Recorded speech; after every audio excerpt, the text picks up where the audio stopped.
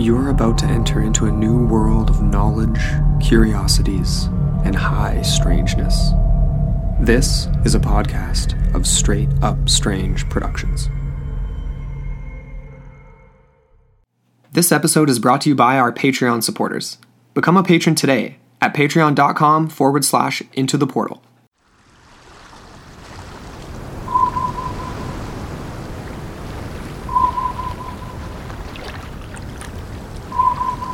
(1915) in the cold Atlantic waters off of Ireland. SMU-28 surfaced astern of the Iberian, like the dorsal fin of a predatory fish cutting through the waves. The command tower of the submarine, the black, white, and red pennant of the Kaiserliche Marine, fluttering damply atop it, rose from the choppy murk of the Atlantic Ocean. 9 miles due west of Fastnet Rock, on the extreme southwest coast of Ireland, and the Iberian was entirely alone in the Great Green Sea, save for the glistening hulk of the infamous German sea wolf on her tail. It was a beautiful summer's day at the end of July, and there was not a cloud in the eggshell blue sky above them, the sun pouring down onto the waves which merrily refracted the bright light. Were this any other day, the scene could have been beautiful. But this was 1915, and the world was at war. Already the prow of the submarine was seen seething with the bodies of sailors, rushing to man the gun deck and turning their sights onto the fleeing English steamer. Commander Gunther von Forstner, already at this early stage in the war considered an ace by his empire, and as ruthlessly efficient as he was just, stood atop the command tower, his jaw firmly set, and with his field glasses pressed to his eyes.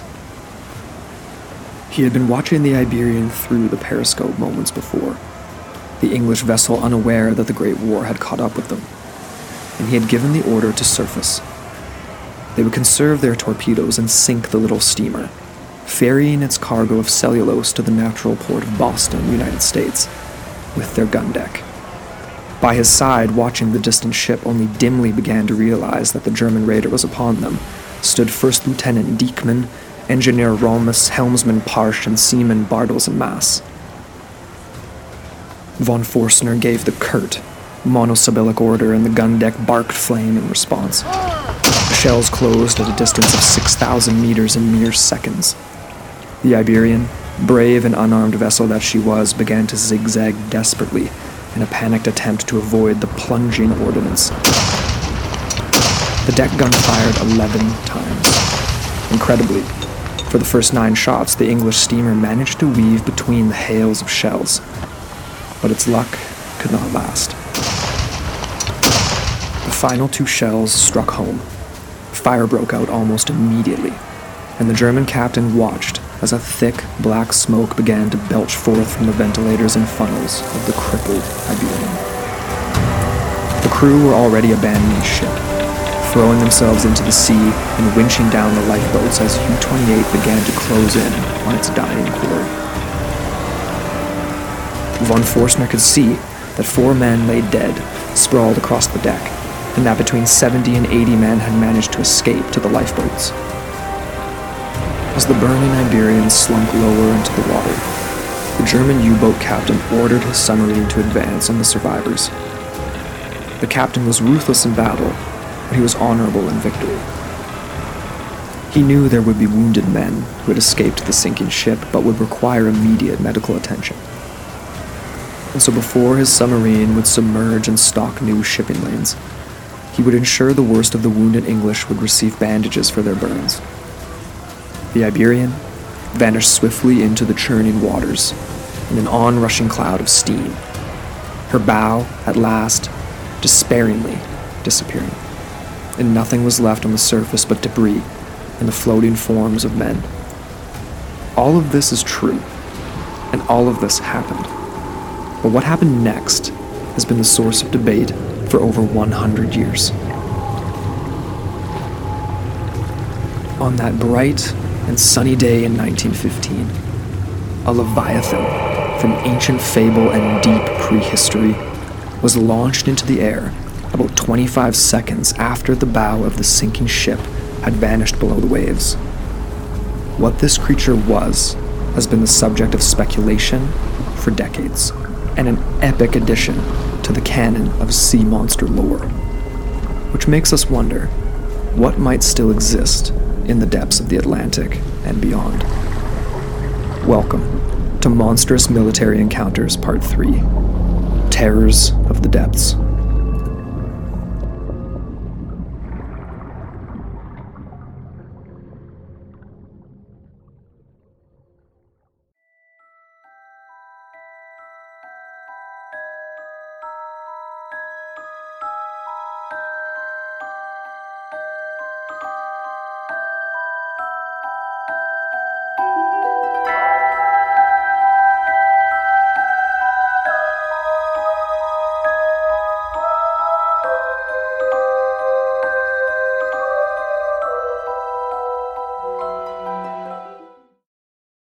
Hello, I'm Amber Ray. And I'm Andrew McKay. And welcome back into the portal, your gateway to the bizarre.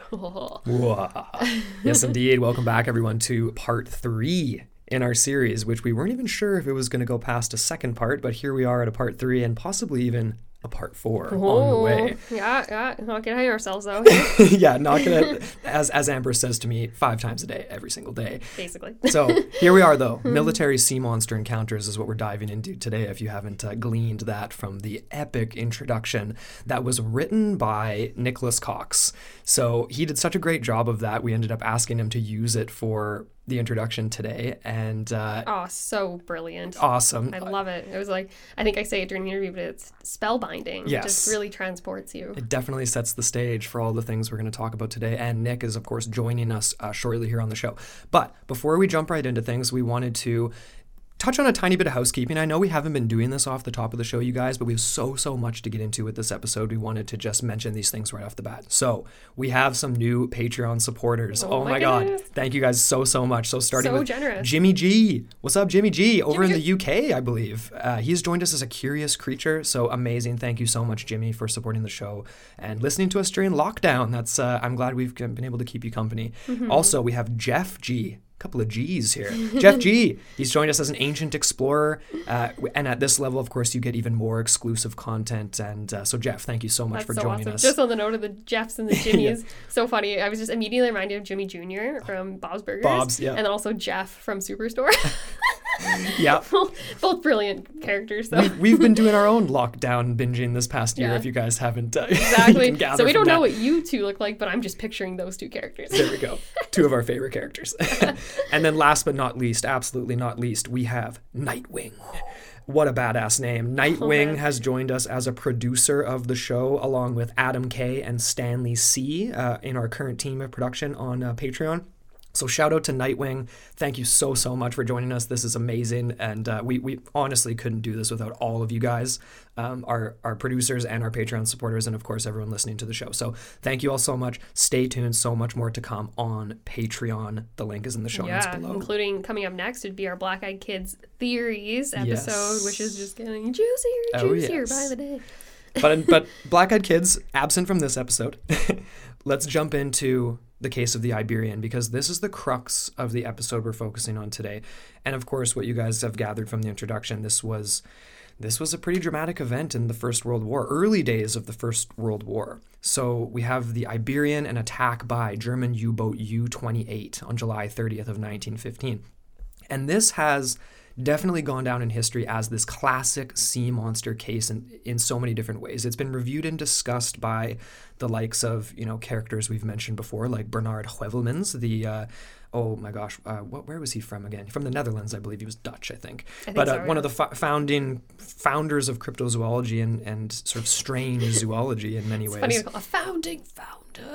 I was going to say. He's up there with Charles Fort. He's like the founding father of cryptozoology. Yeah, he is up there with Charles Fort in a lot of ways for the monster side. Father. Yeah, for the monster side of things. So this is the environment we're going back to, the dark, cold Atlantic waters of the First World War. And I wanted to set the stage a little bit more for you guys for what this was actually like. So I pulled some information from the Canadian War Museum archives just to kind of paint a better picture of like why this happened, this situation of the Iberian, right? So in February 1915, we had German U-boats beginning to attack all merchant vessels in British waters. And most of the time, these U-boats allowed the crews of ships to actually disembark before their vessels were sunk. And interestingly, I found out that this was done usually by gunfire on the decks and not actually torpedoes, because obviously U-boats carried a limited number of torpedoes. And then they would often take prisoners of war as well, which is what we have in this first account. But this would change and get much more grim, which really began more or less on the 7th of May, 1915, when the now definitely famous civilian ocean liner that everyone out there is going to know, the Lusitania, was hit and sunk by a German U-boat, resulting in just under 1,200 casualties. Definitely not so nice. And much of these were Americans as well. Right, yeah. There were some Canadians on board. I think there was a little connection even to around here. Yeah. Or was it the island? But yeah, it was shocking for the world. It was the Germans announcing total warfare. Nothing was off limits. Right. And this more or less was the formal entry of the United States, or one of the main reasons for them entering the war, obviously, which was like, definitely not what the Germans wanted. Maybe you shouldn't have sunk the Lusitania if you really wanted to do what was it, the Schlieffen Plan, the full sweep in the First World War. I think so, what they were trying to do, and many other things. That was the first few months, at least. This is a quote I pulled from the Canadian War Museum archives because I just thought it was interesting. This new cautious policy did not result in enough ships being sunk. U-boat attacks intensified, although Germany still feared bringing the United States into the war. A year of intermittent attacks combined with confusing self-imposed rules by the German Admiralty on U-boats that required them to surface when confronting large liners in order to determine nationality proved cumbersome and dangerous to U-boats. So this is just sort of a weird, like they're trying to figure out how to go about U-boat warfare, which is kind of interesting. Yeah, so basically you have, the German high command that was ordering to desist in attacking these merchant vessels, but they weren't getting enough done, so there was kind of like a weird ambiguous zone there. Yeah. And they really didn't want to get the Americans involved, but they still wanted to kind of take down as much as they could. So yeah, kind of a rock and a hard place there for the German U-boat captains. Don't shoot the wrong guy, but shoot more guys. Yeah, that would be confusing, hey? Because you have world powers that aren't yet involved, but you don't want to taunt them into getting involved, but how do you actually determine what's what from such a distance, right? Right. Oh man, that would be tough. It would. And they were indeed very successful with their U-boat campaign. So just to give people a perspective here, in December of 1916, the British Parliament stated that they had just over 20 million tons worth of naval vessels, essentially. Wow. I don't know how you're measuring it in tonnage, Yeah, but within the first 3 months of the war, roughly 1.1 million tons of British shipping actually sunk to the bottom via U-boat attacks. So yeah, super dark stuff going on in these Atlantic waters. So there's a lot of sub-activity, which brings us, of course, to this first incident in 1915. That's a good way of teeing it up, because it was unprecedented, the amount of human activity that was occurring in and under the surface of our world's oceans. And like we so eloquently, or Nick so eloquently wrote, and that we introduced at the very get-go, we're talking about a clear, sunny day. This is July. It's summer. Yep. We have two ships, a U-boat and a ship involved in this. The British steamship, the SS Iberian, which was again spotted by the German U-boat that was sneaking in areas southwest off the coast of Fastnet Rock. And this was in and around the Ireland area. Yes, the southern tip of Ireland. The southern tip. Oh, yes. So basically, yeah, like we kind of touched on this, or we're going to touch on it more with Nick too, but the Iberian was actually just a cargo ship. So it was built about 15 years prior, and at the time of the incident, it was bound from Manchester to Boston. Yes, that's right. But of course, this was a short-lived trip, as the Iberian was torpedoed and sunk off the coast of Ireland by the German submarine U-28. History shows us officially that SMU-28 was under the command of the focus of our episode today, Freiherr Georg Gunther von Forstner, yes. who was the one who ordered the fire upon the British steamship. Right. So this was no standard attack, for reasons we'll get into. Yes, indeed. Like Andrew said, basically what happened was the Iberian was torpedoed, correct? But they did, obviously, they surfaced, they waited for everyone to unboard, and then basically did the honorable thing by taking on the British that had survived the attack. I think they said in the account there was 6 or 7 men that were dead on the actual like surface of the boat, but everyone else basically managed to get away. So again, all is very hunky-dory, like, you know, very, I guess, business as usual for the war until we get this secondary explosion that sends something completely mysterious skyrocketing up out of the depths into the skies of the Atlantic. Yes.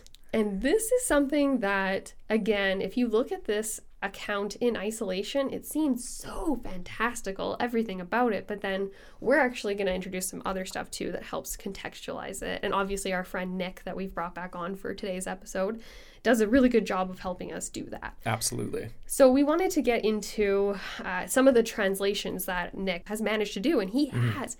We're talking to the veritable preeminent scholar on the story of U-28 because he actually has in his possession the original source in which Forstner described this encounter. Yes. So we're not going to the piecemeal accounts that are from the internet and things like that have been torn apart and argued over for years and years. We're just going straight to the source. Right. Which I love.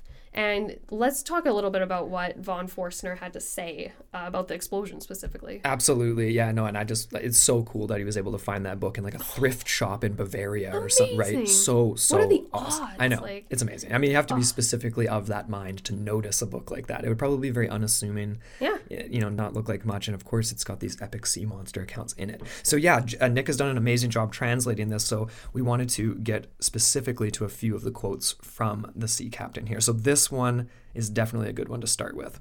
So here's what von Forstner had to say about the explosion specifically.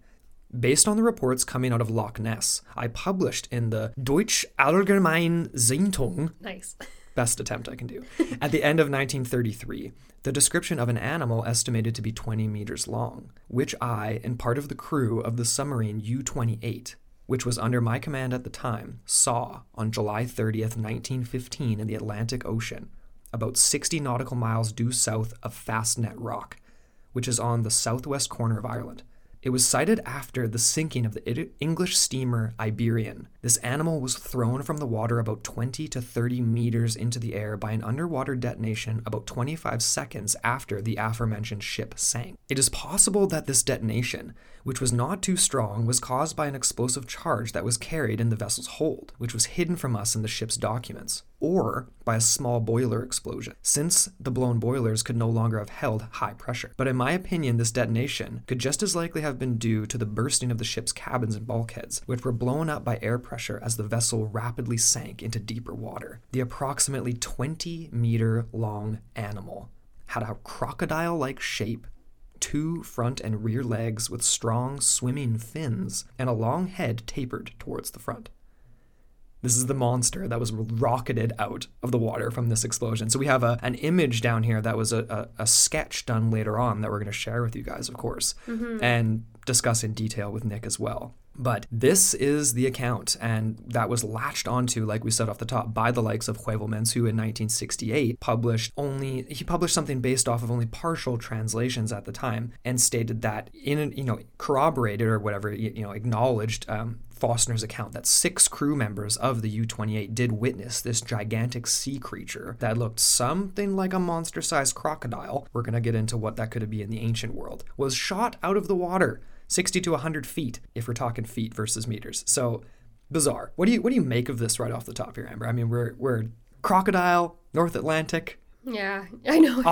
There's a lot of points for and against this even being a thing at all, like being true, if you want to believe any of this.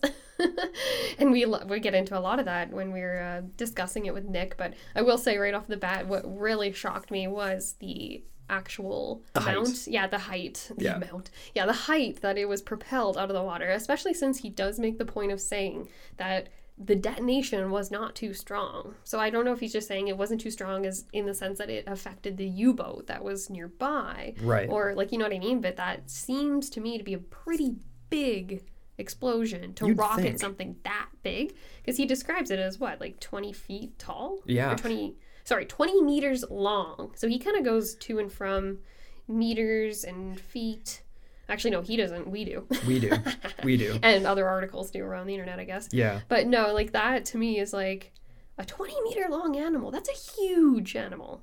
That's large. It's gargantuan. I mean, like, that is you're massive. going to that word, eh? You're going gargantuan. Yes. Okay. Are you kidding all right. me? That definitely deserves that. Well, another part of this, too, is that von Fossner stated that the observation time of the creature was about 10 to 15 seconds. That to me is kind of confusing, too, because I'm like, okay, so it gets rocketed out of the water. That has to be a minimum of, like, 2 seconds, maybe 4 tops kind of thing. Yeah, and then it's writhing on the surface, maybe. And then kind of goes like, back down. And then just sinks. Like, that's kind of what I picture. But then, just to play devil's advocate here, if it's getting rocketed out of the water that far, like it's what is it? Newton's laws of physics. Like, what goes up must come down, and it'll go down like an equal, or what is that thing where it's like basically the bounce effect? Like, when you drop a ball and then it has like a third of the distance up, and then it'll, you know what I mean? Like, it doesn't actually quite go to the same distance, but it would sink down.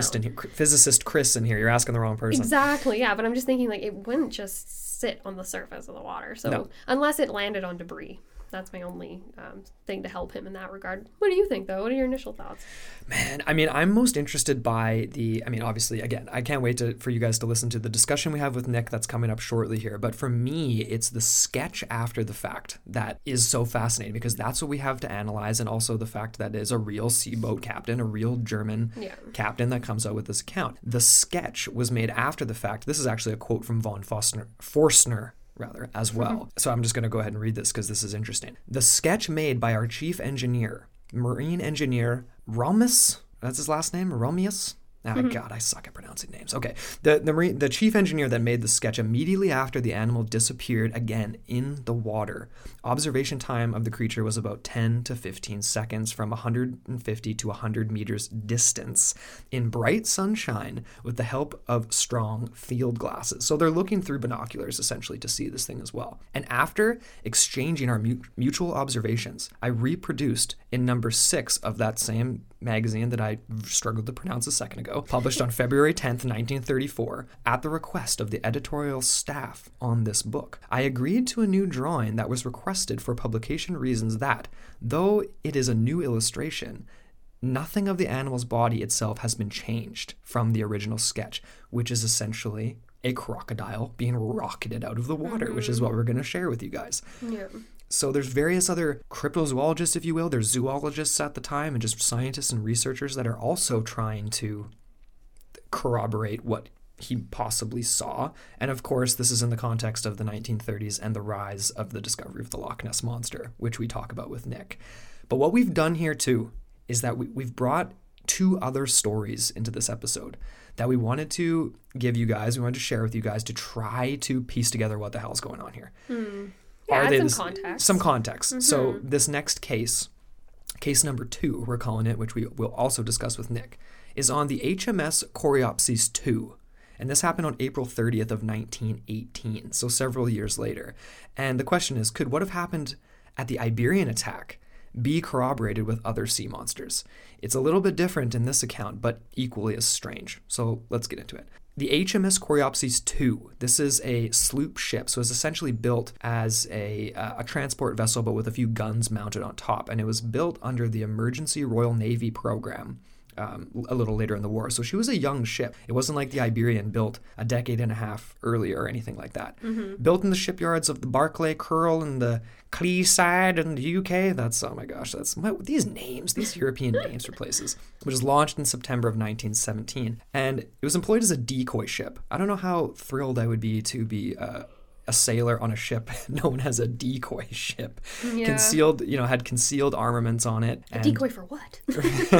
Yeah, to look like it's not that threatening, obviously, but it's just like, you're asking for trouble, right? But this ship, like the Iberian, would run into some troubles off the coast of Ireland.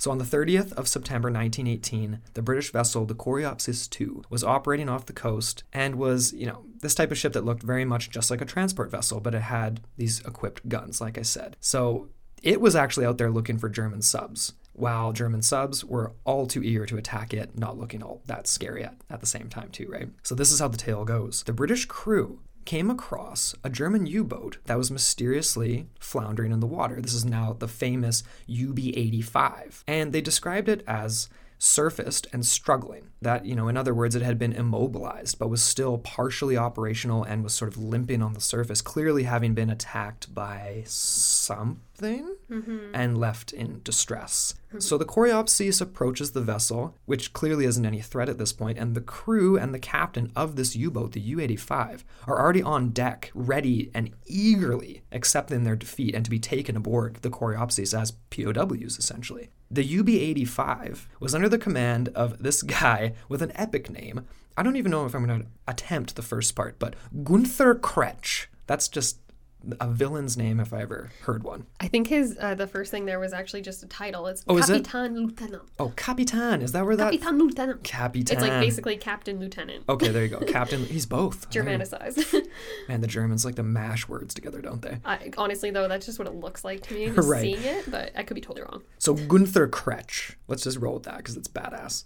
The captain was taken aboard and, obviously would undergo interrogation because he's captured as a POW. And they're asking him about information on other U-boats in the area and things like this. But rather than spill details of military secrets, the story goes that the captain, clearly terrified by what had just happened to them, would recount the events that brought them to the surface. And it wasn't an attack from an Allied vessel, a British vessel. He would relay a most incredible and terrifying encounter. Kretsch explained that several hours before they had been spotted on the surface, in the darkness of the previous night, U-85 had surfaced in order to charge its batteries, which at first I was like, that doesn't make sense. But I look into it, and U-boats at this time did need to do that every 2 or 3 hours, I think it said, to actually charge their batteries. So it was a good evening to do this, and there was no immediate threats in the area, and it had been calm, quiet all evening. Of course, this would all change as a heavy impact was felt directly below the U-boat.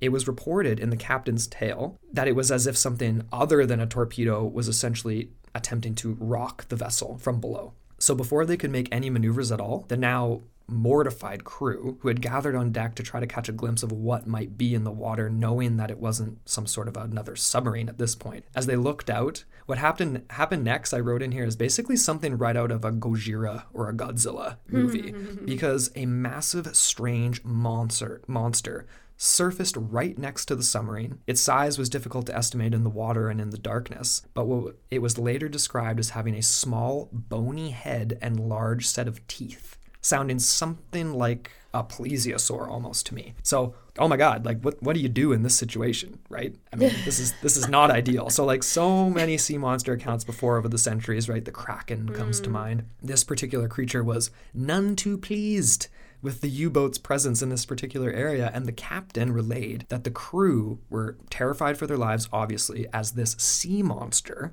as it was put, began to violently thrash at the submarine and lurched up onto the actual starboard bow of the U-boat. And Kretsch would go on to say, after a brief hesitation as this happened, the whole crew, their jaws drop, and they start opening fire. That's basically their only means of getting rid of this thing. And in the aftermath, after this creature slouches off back into the sea, they realize that they've sustained significant damage from this bizarre attack, enough that they can't actually dive anymore. So they are discovered by none other than the Coreopsis too.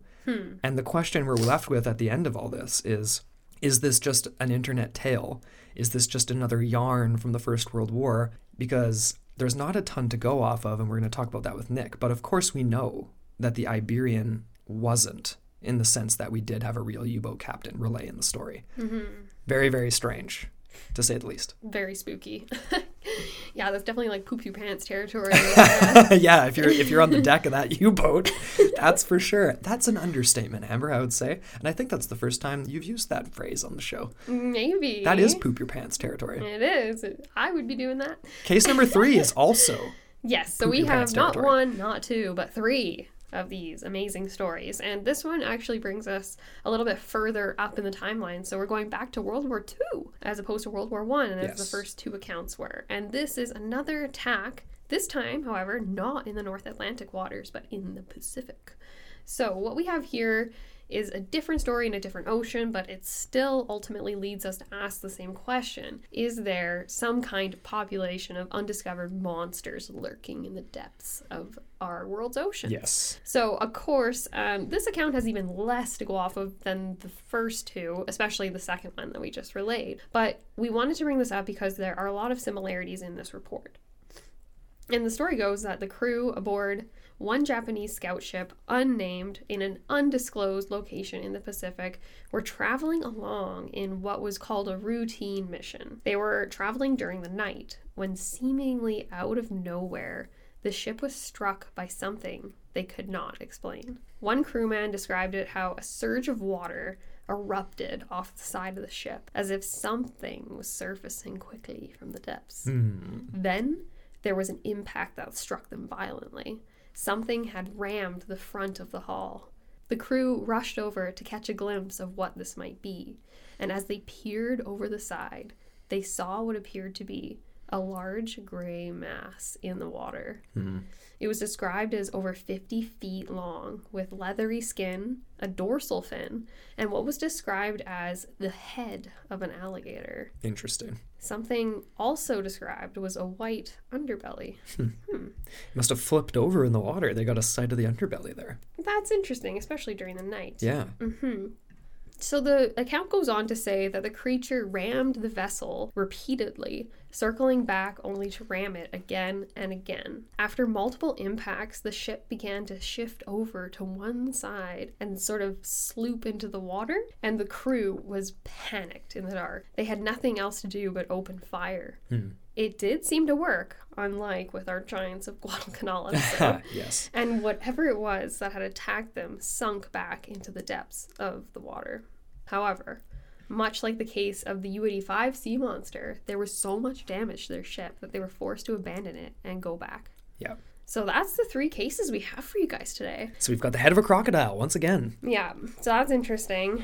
Different ocean, but again, there are some similarities in the accounts, and we're talking wartime again, and it's fun going back to the Japanese and the Pacific just to kind of pay homage to our last episode we did. Yes, indeed. But this is what we're dealing with. So we have an amazing discussion we're going to get into with our friend Nick. And yeah, we'll dive into some of our own thoughts and theories afterward as well. Andrew? Definitely. I think, honestly, that's a perfect segue. Let's jump right into our conversation with Nick. Let's do it. All right. Well, joining us again on the show this week is none other than Nicholas Cox. Thank you so much for coming back on, buddy. Thank you. It is great to be back, guys. Once again, and hopefully I'll be here many more times, but it is great to be invited back for round 2. Oh, absolutely. You definitely are going to be coming back more than twice for sure. Exactly. And I love that we're transitioning from the jungles to the oceans this week, and looking at very, very different creatures than we were discussing with you in the last episode. So we wanted to honestly just pass this over to you right away because you've done this awesome translation of the account of the Iberian and the attack from U-28, the Captain von Fostner.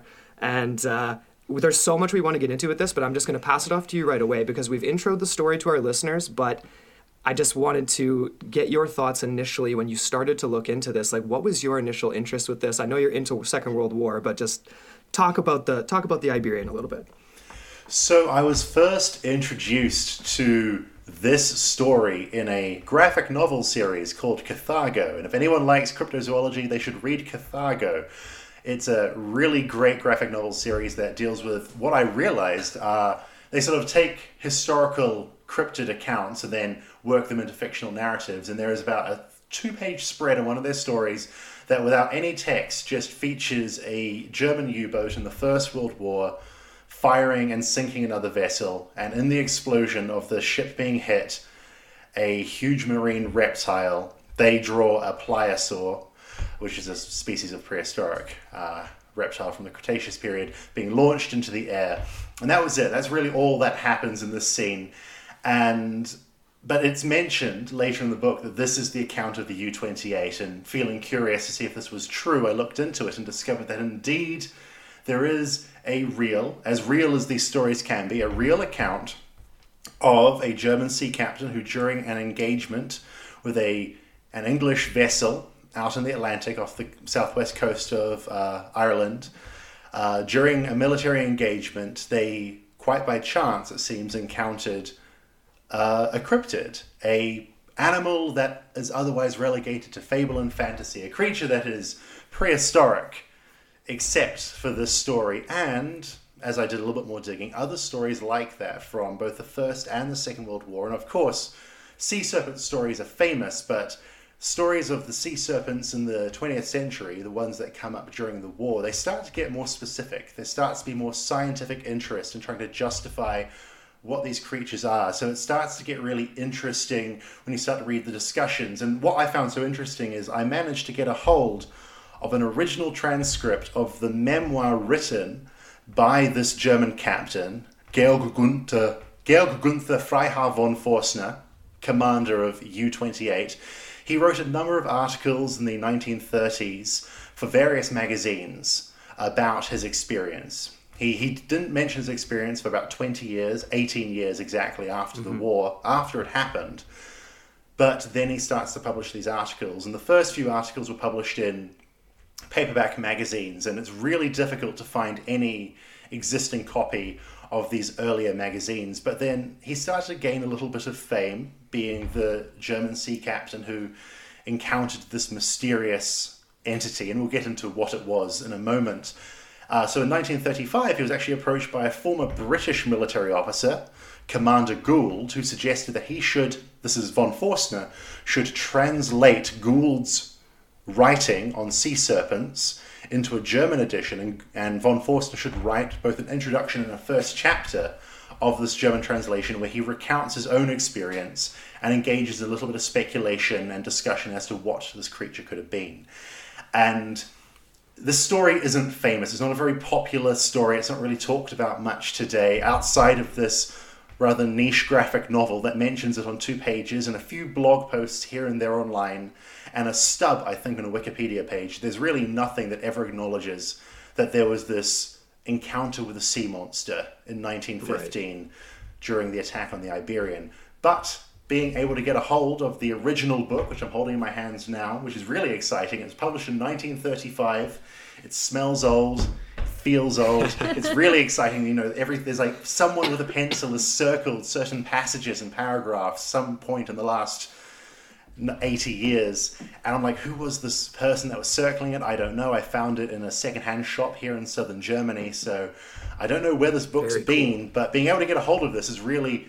I have come as close as I possibly could to the original source material discussing this, and I thought it would be, you know, in the interests of cryptozoology going forwards, to actually have a completely translated version of this. So I decided I was going to translate von Forstner's introduction and first chapter, because there are some translated passages that float around the internet, but the translations vary depending on who was translating them, and often they all come from 1 or 2 or 3 sources, and people extrapolate and handpick the different passages, because again, cryptozoology is something that people will love to argue over, and people really get into the nitty-gritty of like translation errors when it comes to this, and no one apparently has ever seen an original copy of the text. They're just arguing about stuff on the internet. So I thought to cut through the chaff and actually get the original book. And so that's what led me to learning about the story of Commander von Forstner.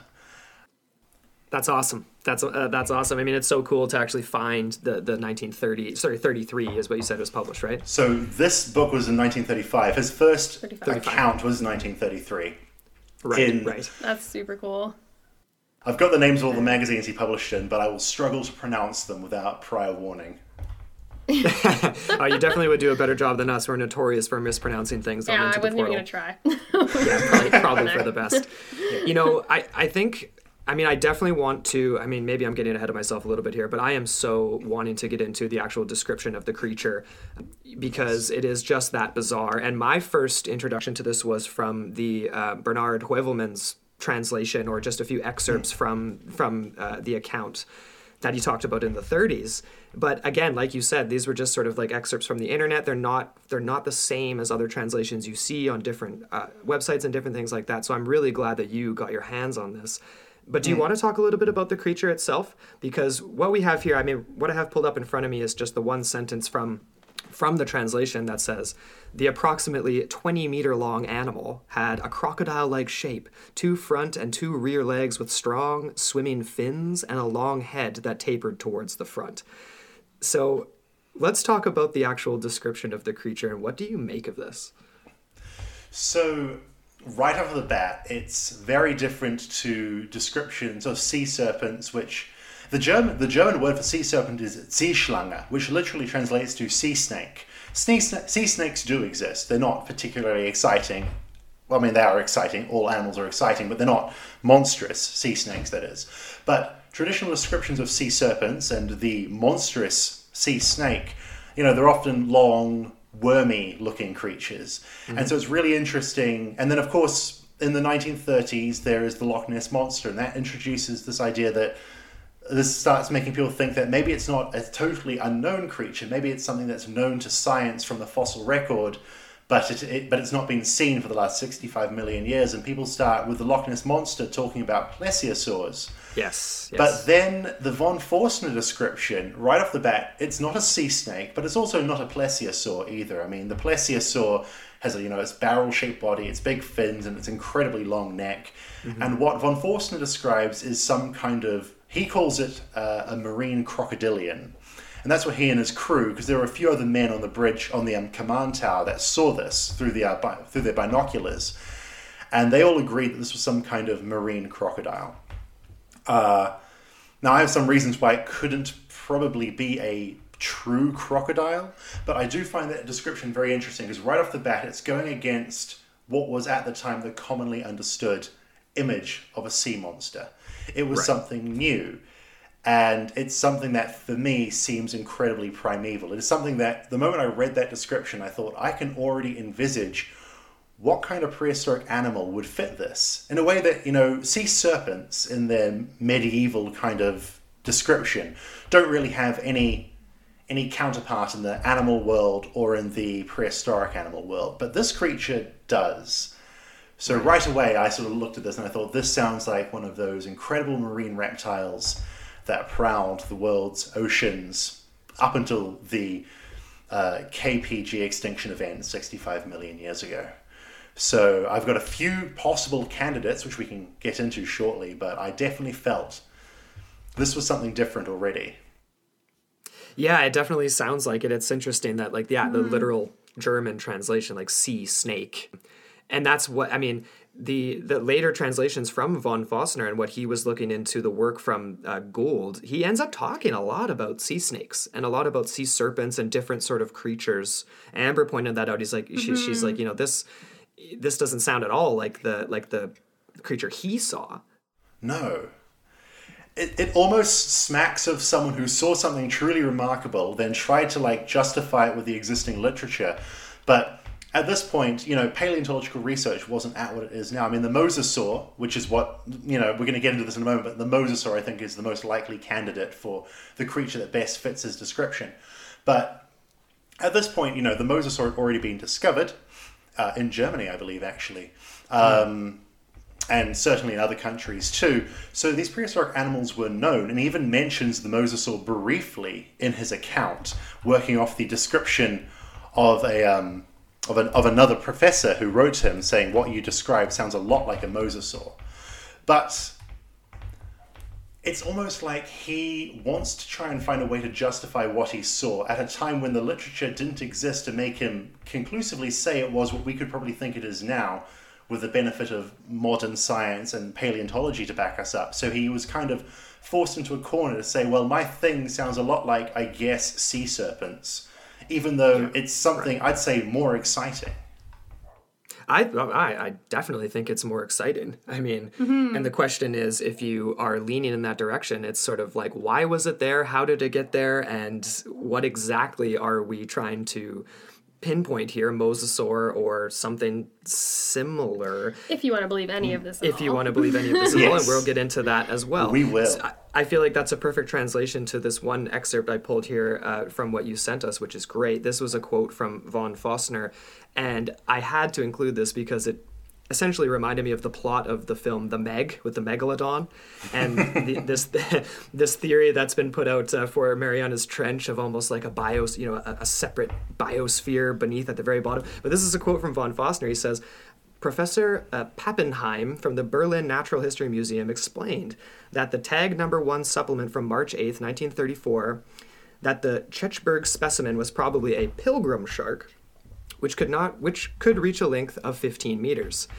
And this is what he said, that this Professor Pappenheim said verbatim. It cannot be dismissed out of hand that undersea tremors have brought completely unknown species of gigantic sea creatures to the surface of the Atlantic Ocean. Which I thought was fascinating because he made reference in the translation as well. There was no evidence of recent activity such as this. But that sort of reminded me of the movie The Meg. I just thought I had to include that. It is a very interesting suggestion. He really sort of leans into the idea that undersea tremors, or potentially the effects of the Great War at sea itself, with undersea detonations of explosions and sinking ships, is what has caused these previously unaccounted for marine creatures to surface. However, if this is a marine crocodile, it cannot exist without having to breathe oxygen. So it would have to be a surface-based animal. If it is something completely different, some kind of creature that resembled a crocodile, but it is something that lives in a completely sort of oxygen-free state deep below the water, then this is like a really interesting suggestion he makes. And it is very much like the film The Meg, which I do love. Oh, it's we've watched it a couple of times, and it's so ridiculous. We covered it on the show, but it's such a fun... The concept and the premise is so fun because obviously the oceans are so vast, so still unsurveyed that who knows? Who knows what could be? Who knows? And then also the fact that this was World War I. This was the first time that submarine technology had been employed in the oceans, correct? So exactly. You would think maybe perhaps, like I was trying to think, because you had a question about why would a sea creature like this be so close to another vessel, right? Such as the case that we're talking about right now. And I just thought that was interesting to think, like, what if they were almost like courting it, or they were exactly that, like defending their territory kind of thing. And I think we'll touch on that in a second. But I thought that was interesting, the idea of human technology interacting with environments that previously weren't available to us, and perhaps interacting with creatures that previously undiscovered. It's important to sort of, when you think about it in a way, like humans have encountered sea serpents for millennia, but we'd never encountered them below the surface of the water. But that's not to say they're not down there, because people on sailing ships, and von Forsten addressed this too, people on sailing ships were seeing monstrous sea creatures with significant frequency. And then he is commanding, he was actually the first person to ever he commanded the first ever submarine in the German Imperial Navy as well, U-1, which was outdated by the time the First World War came around. But he was kind of this pioneer of undersea exploration. So he was really breaking into new territory that had never been explored in the history of humanity beforehand. So he was really going into areas where, like, when you think about sort of people going into jungles and finding new species of animal because humans have never been there before. I mean, humans have sailed back and forth across the surface of the ocean for thousands of years, but never gone underneath it until the early 1900s. So suddenly, this was this whole new territory being opened up to them. And just an interesting thing that I'm reading here in the von Forstner thing, which I think ties into what we were just saying before about sea snakes, which I just think it's important to acknowledge, because Wilhelm Bölsche, who had wrote to von Forstner, wrote this. He said, "The new portrayals of the big sea snake actually give it 4 swimming paddles, something that is by no means snake-like. Rather, they resemble the swimming mosasaurs of the primeval Cretaceous seas, which, with their often colossal, large, and snake-like elongation, always had such paddled feet. Since there could be such beings drifting below, of course it has been left up entirely to real long-term observation, but Herr von Forsten's report would, for the time being, support this description." And I think that's an interesting observation, that the submarines are introduced, and suddenly this new class of sea creature, of sea monster, begins to be encountered. Almost as if the sea serpents was something different, but now that submarines are going into regions where humans have never been before, they're now encountering all new species, of which this mosasaur-like entity is one of them. So I think that could be possibly a part of it. Yeah, no, I think that kind of makes It's just sense. like a genesis, yeah, an evolution of the folklore or of the actual knowledge, I guess, or experiences or encounters. Yeah. That's Do you want to speculate a little bit? If we're gonna go back to just the idea of a mosasaur, because I really wanted to talk about that and just about the sighting in general. So six crew members allegedly saw this happen. Yes. From the translation, when he came out with his account in the 30s, many of these guys were already not around anymore, as far as I understand. Is that there was correct? only one man left alive from the is original. it the chef? Yeah, the chef. Chef or the cook? Robert Mars, the chef. That almost sounds like the plot of a movie too, hey? Like the do chef, love it, the chef on board with his hat or whatever is like the last person alive to have seen this crocodilian mosasaur-like monster. I love that. That's prime. We should write a screenplay about this, I feel like. I think so, yeah. All the officers died, but the chef survives, and he's the one that carries this tale. He and von Forstner, both of them. I mean, seems like they stayed friends up until the 30s, too. They were hanging out only a few years before he wrote this account as well, so it's like they kept in touch. Right. And to go to this whole back to the mosasaur thing, like Amber, tossed out this question of like, why would it have been there? And I tried to look into some ideas of like the behavioral patterns, the hunting patterns, like those types of things. Obviously, it's really tough because it's all speculation. Like I think 1764 was the first mosasaur discovered in the Netherlands, and then some in Germany and the rest of Europe, and then over in North America, but just fragments and just piecing it together like most paleontology, right? But obviously these were aggressive marine reptiles, like huge teeth, like they would have been when hunters. But would it have been following beneath the ship out of curiosity, or would it have been, thinking that it was another animal, like you said in your work, that the submarines, it was like the first time they were beneath, the first time humans were going and exploring really the oceans in these giant tin cans that were essentially in and of themselves like sea monsters. They resemble them in a lot of ways, really. For the humans of the land, submarines were sea monsters. They were something completely unknowable and incredibly scary. Now, I can't comment on the behavior of a mosasaur. It could have thought the Iberian was a mate or it was an enemy. But I have to sort of remember that whales are hit by ships. Not all the time, but fairly frequently. And whales are not actively swimming up to ships on the assumption that these ships are their mates. They just happen to be in the wrong place at the wrong time, because boats move faster than any living sea creature has evolved to be used to. Yeah. So this is the issue. That's why so many things are going extinct now. Humans are sort of exponentially, we're not evolving, but we're evolving the environment around us at an exponential rate that other species can't keep up with. So modern ships move so quickly that a whale doesn't have it within its cognitive abilities to often react in a manner that you would think would be sensible if you saw a gigantic ship bearing down on you. So whales get hit by boats. Not all the time, but it does happen. So it is entirely possible that this mosasaur, this U-28 creature, which I'll refer to it until we confidently know what species it was, but the U-28 creature could have just been in the area. It could have been, it could have just been passing by this ship, or else it could have been curious. It could have been both threatened or completely oblivious. There's no real way we can tell. Either way, it's a pretty comedic end for this creature, really. Or if it did actually die from this thing, it's like you're swimming along because you're attacking something, or you're following it because you're interested, and then you get blown out of the water inexplicably, or you're just there, just minding your own business, and then your afternoon gets ruined.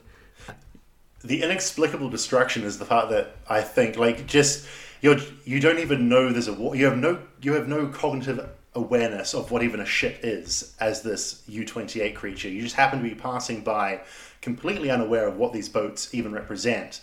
Then one sinks, and 25 seconds after it sinks, it blows up, and then suddenly you're just caught in the crossfire of the First World War as a gigantic marine reptile, which had just been hunting seals and small dolphins and just doing its thing. Right. Just doing its thing. Maybe we should touch on that then, the actual explosion aspect of this story, just before we move on to the second case here, because I have a hard time picturing this in my head, right? This whole idea of, I just gotta say, beautiful, beautiful introduction to this topic in the article that you wrote, Nick. Like, this sounds like a novel in the making. Like, actually, like, I was spellbound when I was reading it. But the idea of, okay, so basically you go through the entire documented series of events of what happened as far as the sinking. And then we get into this part where basically we get a secondary explosion that is coming from the ship itself as it's sinking. Has it already disappeared below the surface, or is it just about to? It's already submerged, and it's been submerged for... Von Forstner thinks it was underwater for about 25 seconds before the second explosion happens.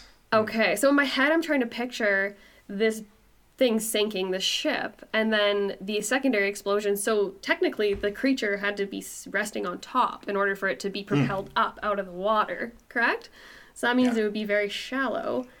I'm picturing in my head, if you were this creature and you were in this situation and you see this completely foreign entity that is obviously in distress and obviously there's a lot of violence going on around it, wouldn't you be getting the hell out of there as soon as you possibly could and not hanging around to see it sink for 30 seconds? I know 30 seconds isn't a lot of time, or 25 seconds. Because the impact would have caught, there would have been noise from the impact. And you would think everything would go scurrying away, like, no matter how big you are. Like, I don't know.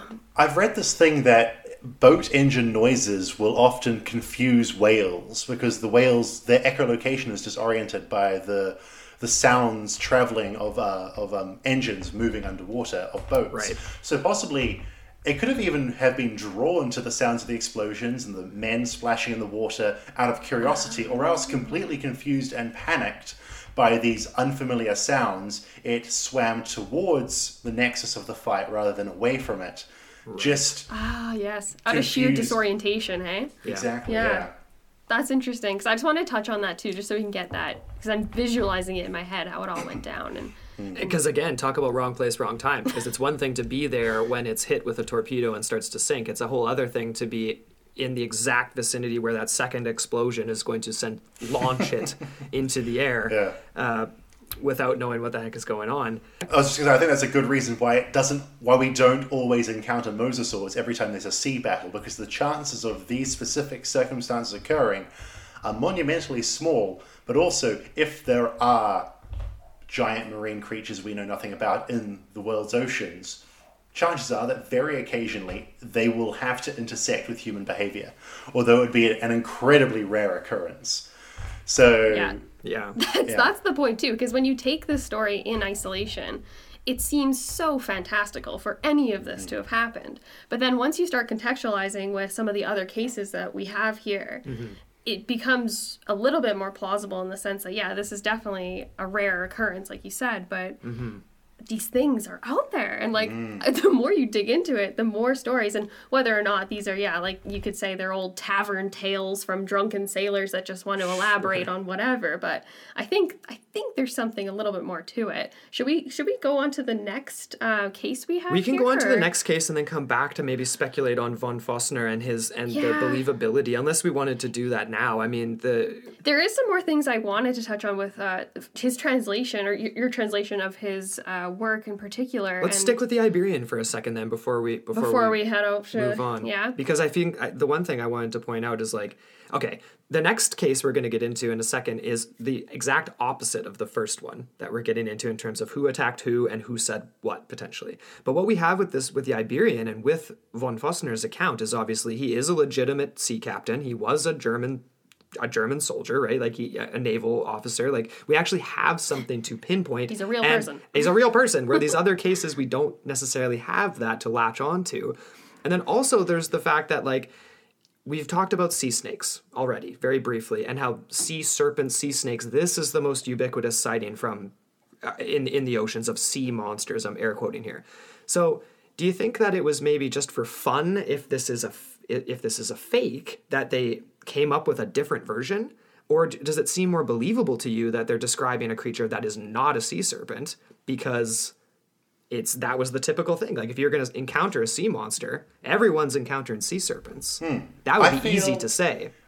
That if they were just trying to it's a really interesting question, because do we believe von Forstner or not, and we will get into that in a moment. But he talks so extensively about sea serpents, yet his creature was so unlike a sea serpent. You think if he was making this up, why did he see something that wasn't a sea serpent? If he wanted it to be different, if he wanted it to be more crocodilian, then he should have written more about that. But in his discussion of what he saw, he's trying to reconcile what he saw with the existing mythology and lore of sea serpents. So it's kind of like he should have done one or the other, but the fact he tries to do both almost makes it seem like he saw something unbelievable and tried to compare it to existing narratives, but it didn't quite fit because a sea serpent is not what he saw, but he did see something, if he saw something, which we will get to. Oh, there was a quote that he referenced here. So this was after he had published the initial articles in those softcover magazines, and then he had been reached out to by a Reichsmarine member by the name of Loesch, if I'm pronouncing that right. And he confirmed that he had his own account of an animal that was the same shape and size. And he went on to, again, describe it as a sea snake. Oh my god, I keep doing that. Snake, that she's been doing that all day. Sea snake. And that he had seen this was in the PM. This was like 10 o'clock PM. So, of course, this isn't bright daylight. It's not sunny, whatever else. Even though, obviously, sunlight can impair your vision, too, if it's really bright. But he goes on to say that he won't let anyone deny it, quote, "The animal had a long, lined head, ridges like a crocodile, and legs with real feet." So that's interesting, right? He does the same thing as Forster does, where he's describing it as a snake, but then also contradicting that statement by saying it has arms and legs. Right. It really seems like they're encountering some other creature and then saying, well, what is it? And them being military men, they need not have a great paleontological background saying, this sounds like a mosasaur, this sounds like a pliosaur, or whatever other prehistoric reptile that I think it could be. So they're kind of like, they're describing something. In fact, the description that Loesch provides there, where he mentions how it had real feet. Now, I have theories as to why it couldn't possibly be a crocodile, but the most important reason is that crocodiles have to lay eggs on land, which means these giant creatures would be seen around the coast with monumental nests. Yes. The fact we have never seen these creatures makes it pretty clear to me that they give birth to live young at sea, which is what most prehistoric marine reptiles did. So that for me is the most important reason why it might be any number of prehistoric marine reptiles, but it wouldn't be a crocodile. But he does describe it as having real feet, and certain translations, which I might say now are mistranslations of the von Forstner text, also discuss not the fins or the paddles of the U-28 creature, but its feet. And they sort of say, well, how on earth could it have feet? And I think something people don't really realize is that while many prehistoric marine reptiles were so evolved that their feet had evolved to resemble paddles and fins like pliosaurs, plesiosaurs, and ichthyosaurs, mosasaurs, which in a very short period of time went from not existing in Cretaceous oceans to being the dominant predator in Cretaceous oceans, because they were very recently descended from land-dwelling reptiles, their paddle-like legs still actually had the divisions almost like webbed claws. They still had claw-like feet, very strong, paddle-like, but they still were recognizably feet-like in a way that a pliosaur, which had far more millions of years of evolution, had much more fin-like legs. So these descriptions of these strong feet, or these paddle-like feet, or its real legs, makes me only further think that these guys are describing mosasaurs, because a mosasaur is the one prehistoric marine reptile that fits these descriptions so perfectly, even down to its not quite legs, not quite fins that it has. So that, for me, I think is a pretty... Loesch's account is one of the few things in the von Forstner text that really reinforces what von Forstner saw. He's desperately trying to compare his case to things we now know were the carcasses of dead basking sharks and to sea serpents, and he's comparing his story to accounts and cases that are much more tenuous now. But then Loesch's account, also a U-boat captain, also meeting something in roughly the same part of the Atlantic too, actually does corroborate his story. But as you say, Amber, he does talk about it being a sea snake because they can't quite recognize it as anything else, because they are men of the sea, but they are not naturalists. So they know sea serpent stories, but they don't necessarily know the most up-to-date paleontological research as was being done in the 1930s. Right. Which is obviously to be expected, and it's which is I guess why cryptozoology really kind of like took off in the 1930s with the Loch Ness Monster. We haven't even touched on that yet, but this publication sort of came out almost as a result of the discovery, if you will, of the Loch Ness Monster. I don't know if you wanted to touch on that at all, Nick. Use that as a way to possibly segue into discussions of the reasons why von Forstner could have made it up. Would you like to do that, or do you want to talk about the U-85 first? We can. Do you want to jump into U-85? Let's jump into U-85, and then we can come back to speculate a little bit on the first account, because obviously with this second one, with the HMS, and I think I'm pronouncing this wrong, but the HMS Coreopsis, something along those lines. Yeah. Something like Coreopsis. that. Coreopsis. Something like that. Greek word, I'm assuming. Yes, I think Coreopsis is correct. Important to state, it is Coreopsis 2. Coreopsis 1 was a very different ship. Right. And this, so it's Coreopsis 2. This was a sloop ship, as they're called. It is essentially, like, from what I understand, it's almost like a 50-50 halfway between a cargo ship and an armed battleship. Yeah, they're called drifters. They're basically regular vessels that have had a couple of guns bolted to them, and they're used for sort of semi-military purposes, but they're not battleships. They wouldn't do very well if they were engaged in an actual firefight with a U-boat. Right. So we've introed this story to the listeners already, so I'll pass it off to you, Nick, because obviously what we're dealing with here is the exact opposite, if you will, to the first account. Right, so this is the story. This takes place in 1918, and it involves the Coreopsis 2 coming upon a motionless German U-boat in the Irish Sea, and immediately opening fire, no doubt fearing that if the U-85 were to return fire, they would be sunk immediately. But in response to their opening salvo, just all 35 crewmen of U-85 just abandoned ship immediately and surrendered to the English en masse. And when the English were interrogating the surrendered Captain Kretsch, he insisted. What a great name! What a great German villain name! Oh yeah, Gunther Kretsch. Yeah. When they were interrogating Gunther Kretsch, he said that the reason why his submarine was sitting motionless and they abandoned ship immediately is because his ship had been so heavily damaged only moments before by an attack from a sea monster.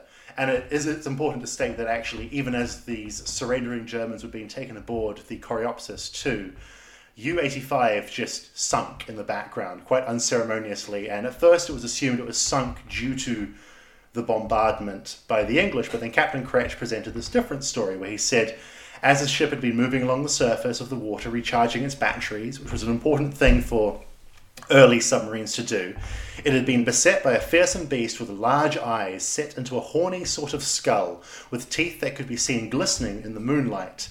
And what had transpired was a very exciting fight between German able seamen and this monster, firing their small arms into the hide of this creature, which had not been impervious to bullets, maybe, but had certainly not been affected by them too much, and had administered enough damage to U-85 that it was now crippled. And only moments later, Coreopsis 2 had shown up, and the Germans had fled their ship because their ship was sinking due to the damage received by the sea monster. Yes. Sea serpent, call it what you will. Right. So, of course, now we have a second creature that is described as is very different from the Iberian, but still we're in roughly the same waters, so to speak. I mean, we're off the coast there of the UK, and it's interesting because this guy, I mean, you had some really some funny and interesting things to point out about this guy and how he may have actually made it all up in a very different way than von Forstner in the first one. But Amber, did you anything you wanted to mention before we maybe get into breaking down this? No, that's exactly what I want to get into. Is breaking this down because I personally think this guy's full of shit. Yes. So, I honestly think, what was it, Dr. McCartney? Yeah, Dr. McCartney had some interesting statements to say too that kind of shed some light, I would say, on how all this went down, because obviously very, very strange, right, to come across a submarine that's just basically like just a sitting duck. Like, you wouldn't really come across that. So clearly something had to be wrong. But was it a sea serpent or was it really someone's... a sea serpent? Or what? I just love this part. So let's get into this. So basically, the flip side of the story is there is nothing fantastical. There is no sea serpent at all. What there is a U-boat captain that wants to be very comfortable while he's sleeping. So he decides to install, what was it, a heater? a heater that Yes, actually made the bulkheads inoperable. So the watertight bulkheads are now inoperable. He had a heater installed in the officers' quarters, which had to have a cable run into the adjoining compartment over the bulkheads, which means you couldn't actually create a seal of the bulkheads anymore. And this is what he did. And also, they've actually found U-85. That's why it became kind of big news in 2016, because they found U-85 on the sea floor when they were laying cables between Scotland and England and Wales. And so, actually, Dr. McCartney was leading the excavation of this submarine, and obviously someone asked him if he wanted to address the infamous story of Gunther Kretsch fighting off a sea monster, and a combination of historical evidence and also the fact they had the physical ship now to study made it pretty clear that Gunther Kretsch had made his ship's bulkheads useless. And what they had been doing, so the theory goes, is that they had been, as he said, recharging their batteries on the surface of the water when their watchman had sighted Coreopsis 2 approaching them.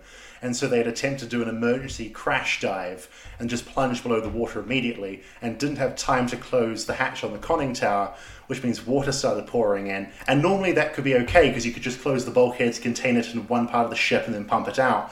But because of his desire to be cozy at night, he had cables going over all the bulkheads, which means the doors couldn't be closed, which means water was now flooding the entire ship. And I was recently watching a documentary in which a submarine captain was saying the moment water gets into the ship, if it gathers at one end of the ship, all the other liquid in that ship will gather at that end, making it top heavy, and then it'll just plunge headfirst into the seafloor, and everyone will die. So the only thing they could do was just expel all their compressed air, launch themselves to the surface, and then immediately abandon ship. Even if there was a British Coreopsis 2 nearby, even if that ship was firing at them, which Coreopsis 2 did fire an opening salvo at the ship, it didn't matter because if they stayed on board that submarine, all the Germans would drown. Right. So it's pretty likely that's what Kretsch did. And von Forstner mentions an account where he says, he mentions something in his account where he says lots of sea captains have seen sea creatures that defy our understanding of the natural world, but they don't come forward with these stories because they don't want to be considered mad. But it seems Kretsch preferred being considered mad over being revealed to be a completely incompetent captain who had lost one of the Kaiser's submarines because he liked being cozy. So he's like, I'll actually rather be crazy and be the guy that fought a sea monster than the guy that put a heater in his office. Yeah, right. Like what's the worst out of the two? And that actually is an interesting segue perhaps into talking about what could be alternative reasons for telling these stories, like beyond the idea of them actually believing the stories themselves. Like this is a perfect example to me. It's like, yeah, would you rather be incompetent or would you rather have had an epic battle with a sea monster? and to that note, like, is he... I wish I could be a fly on the wall for all these conversations, but Kretsch is there just pouring his heart out about this account. Did anyone else back him up, I wonder? You know what I mean? Like, the thing I read is that apparently it was corroborated by members of the crew, but maybe if your captain says one thing, maybe it's better for all of them to actually imply their ship was lost in a battle with a gargantuan sea creature. It wasn't lost because they were incompetent and they panicked. And the thing is, like, a drifter is not a battleship. So when the Coreopsis 2 shows up, it's not a very scary ship. It's not something... So maybe there's an element of pride there. It's like, we don't want to have been... we don't want to be the crew that lost their submarine because we panicked at the sight of a little sloop and then flooded our ship. So we'll much rather be the crew that fought off a sea serpent. But I think what happened is that Kretsch gave his account first because they interrogated the captain first. And then maybe the rest of the crew heard the interrogation and were like, okay, right, this is what we're going to say happened, actually. Right. That's the official story. Yeah. The only things that I will say, just to play the fun cryptozoologist devil's advocate to any of this, is a couple of things. One being that, like, the 2016 discovery, I wonder, have they actually been able to pull it up? Because I know when I read an article, a BBC article, you shared one, and then there was a couple others as well, talking about a few different U-boats that were found in 2016, and that one of them is likely UB-85, but it's not 100% sure. It's either UB-85 or another very similar ship. Oh, it's sister, wasn't it? UB-82? Yeah, it's sister ship. 83 or something. UB-83 maybe. Right. Yeah, the sister submarine. it's obviously hard to tell exactly which Yeah. ship is which and what damage, I'm air quoting here again for an audio show, everybody listening, what damage would have been sustained by such a creature is kind of hard to see. The other thing I wanted to mention was just the idea that obviously, like officially, neither the captain, Crench, or the naval intelligence that like interviewed him after the rescue made any statements about sea monsters, like officially. But what I'm wondering is like, was this simply omitted? You know what I mean? Like in my mind, from a British perspective, they're the ones taking down notes from this. They're bringing in POWs. They're the ones reporting on this sub. Wouldn't you want the record to show that you took down a German sub? You're not gonna pander to a German naval officer saying he saw a sea monster. They didn't see anything, so they're gonna write down that they sunk the ship. Possibly, although, and I mentioned this elsewhere in my account, but during this period, stories of sea monsters were given a lot more credence by members of the Navy than they are now. It was commonly held. I mean, at that point, we kind of assume we know everything there is to know about the natural world now, and that arrogance, of course, existed in the Great War as well. But at the same time, people could be more open to the possibility of there being gigantic sea monsters because the sea was far less explored than it is even now.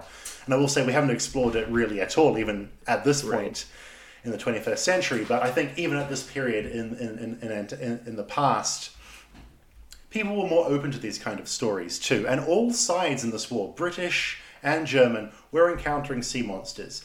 And the other thing is that the Coreopsis 2 can't really conclusively say they sunk this ship because they fired a bunch of shells and then already the crew were abandoning. And I think it's true. I think the Germans just screwed up and they were like, well, we've got no choice but to surrender to the British.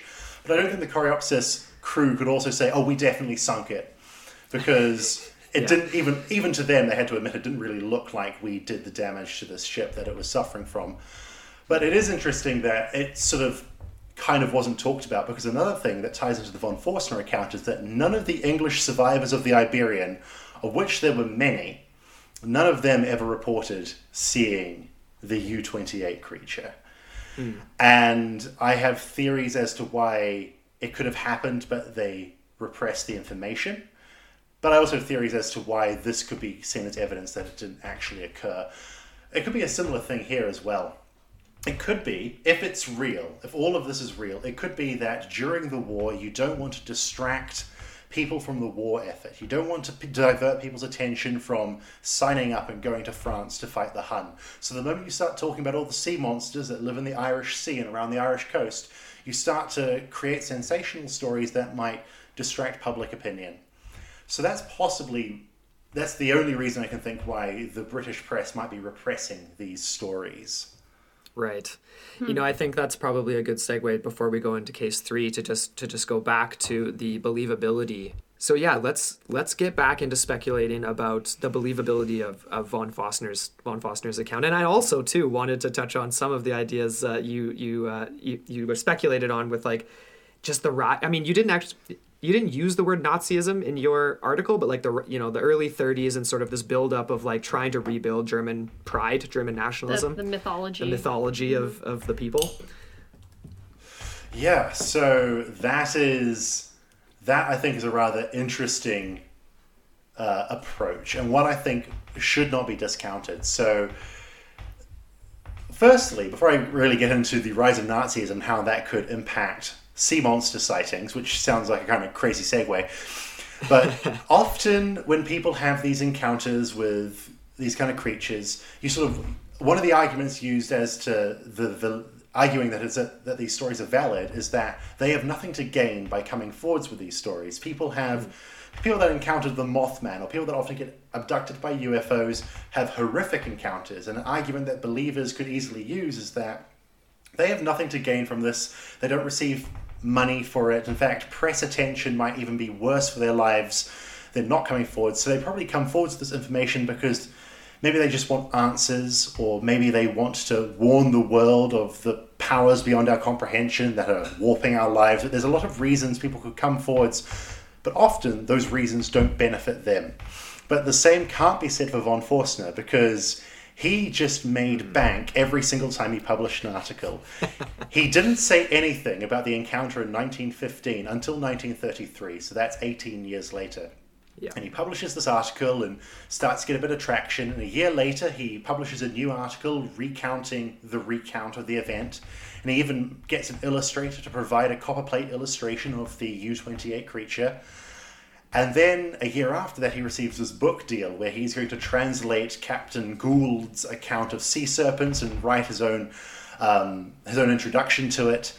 And von Forstner had actually published a book called, well, in English it's called The Journal of Submarine Captain von Forstner, and in German, its a literal German translation is Being a U-Boat Commander Warring Against England, which is obviously not a great title to translate into English. Really rolls off the tongue.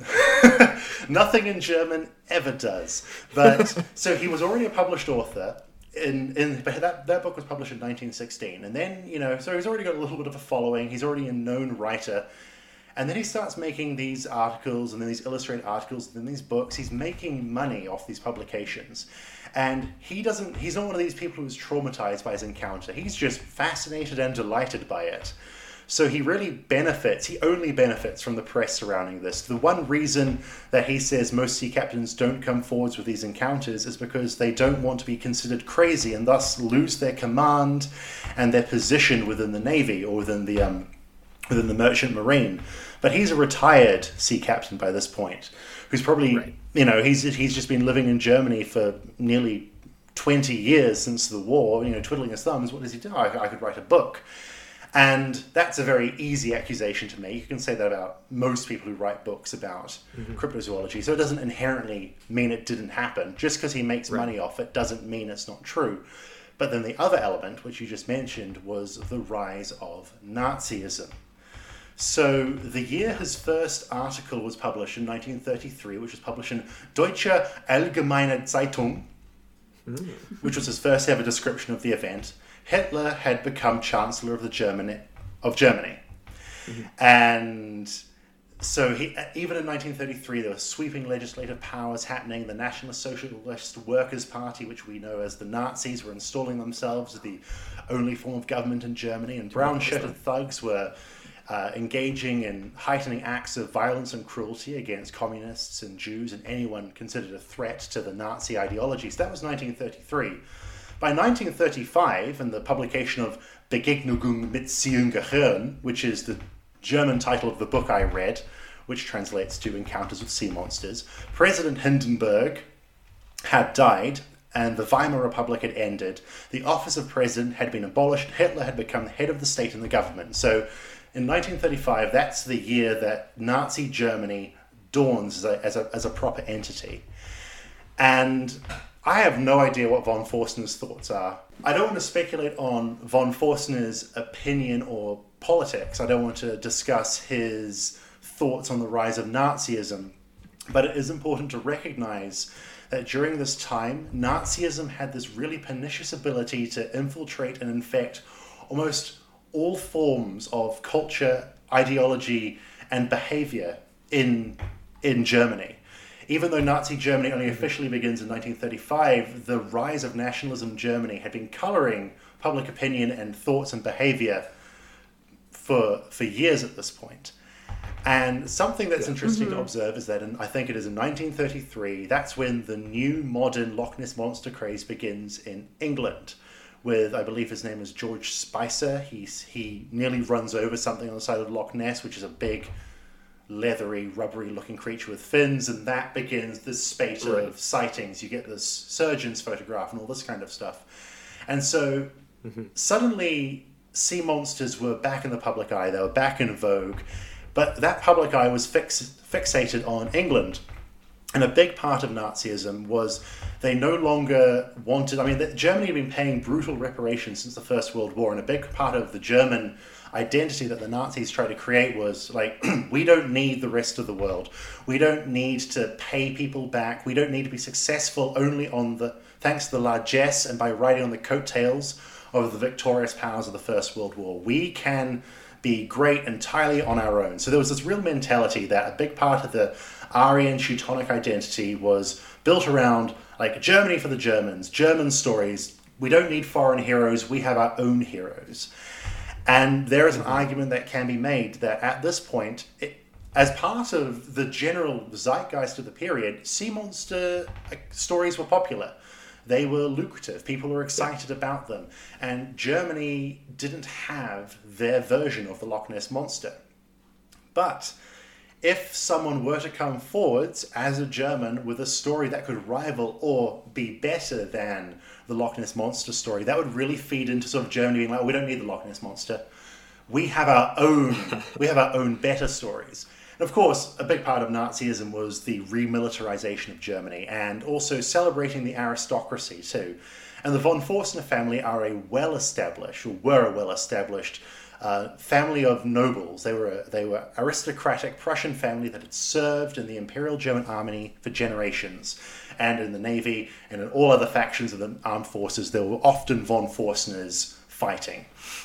So the von Forstners were kind of perfect in a way because they represented that old Germany, that military Germany from the early 1900s that Germans could be proud in. You know, before the reparations, before they had to stop making weapons, and before their army was reduced in size by the victorious powers at the end of the First World War, you know, this old imperial Germany that the Nazis wanted to harken back to, von Forstner was kind of this relic from that period. I mean, he probably wasn't old enough to be called a relic, but he was part of that old guard, and he was aristocratic, and he was a published author. So there was a lot of good stuff that, you know, it just took a little bit of prodding and pushing and sort of, you know, suggestive conversations. Be like, hey, you know, if you just came out with a sea monster sighting, that'd be great. You'd get a lot of money out of that, and at the same time, that would really benefit us. And I'm not saying that, I don't know, Goebbels personally approached von Forstner and asked him to write these books, but I'm more saying that at this point, that kind of mentality was unavoidable. So publishing houses and just people on the street and friends of von Forstner, people were talking about this kind of stuff already. So you need not be directly approached by a Nazi to unwittingly, in a way, feed into that nationalist ideology that became Nazism as we recognize it today. So there was this undercurrent that could definitely, I think, have led to being a retired sea captain who hadn't written anything for nearly 20 years to suddenly come out with a bunch of sea monster stories and make a little bit of money off that and remind everyone that you're a submarine ace of the First World War and you're an aristocratic man that everyone should look up to. It really benefited von Forstner, and in that way it would also have benefited the ideology of Germany at that period. So that's something that I think needs to be acknowledged.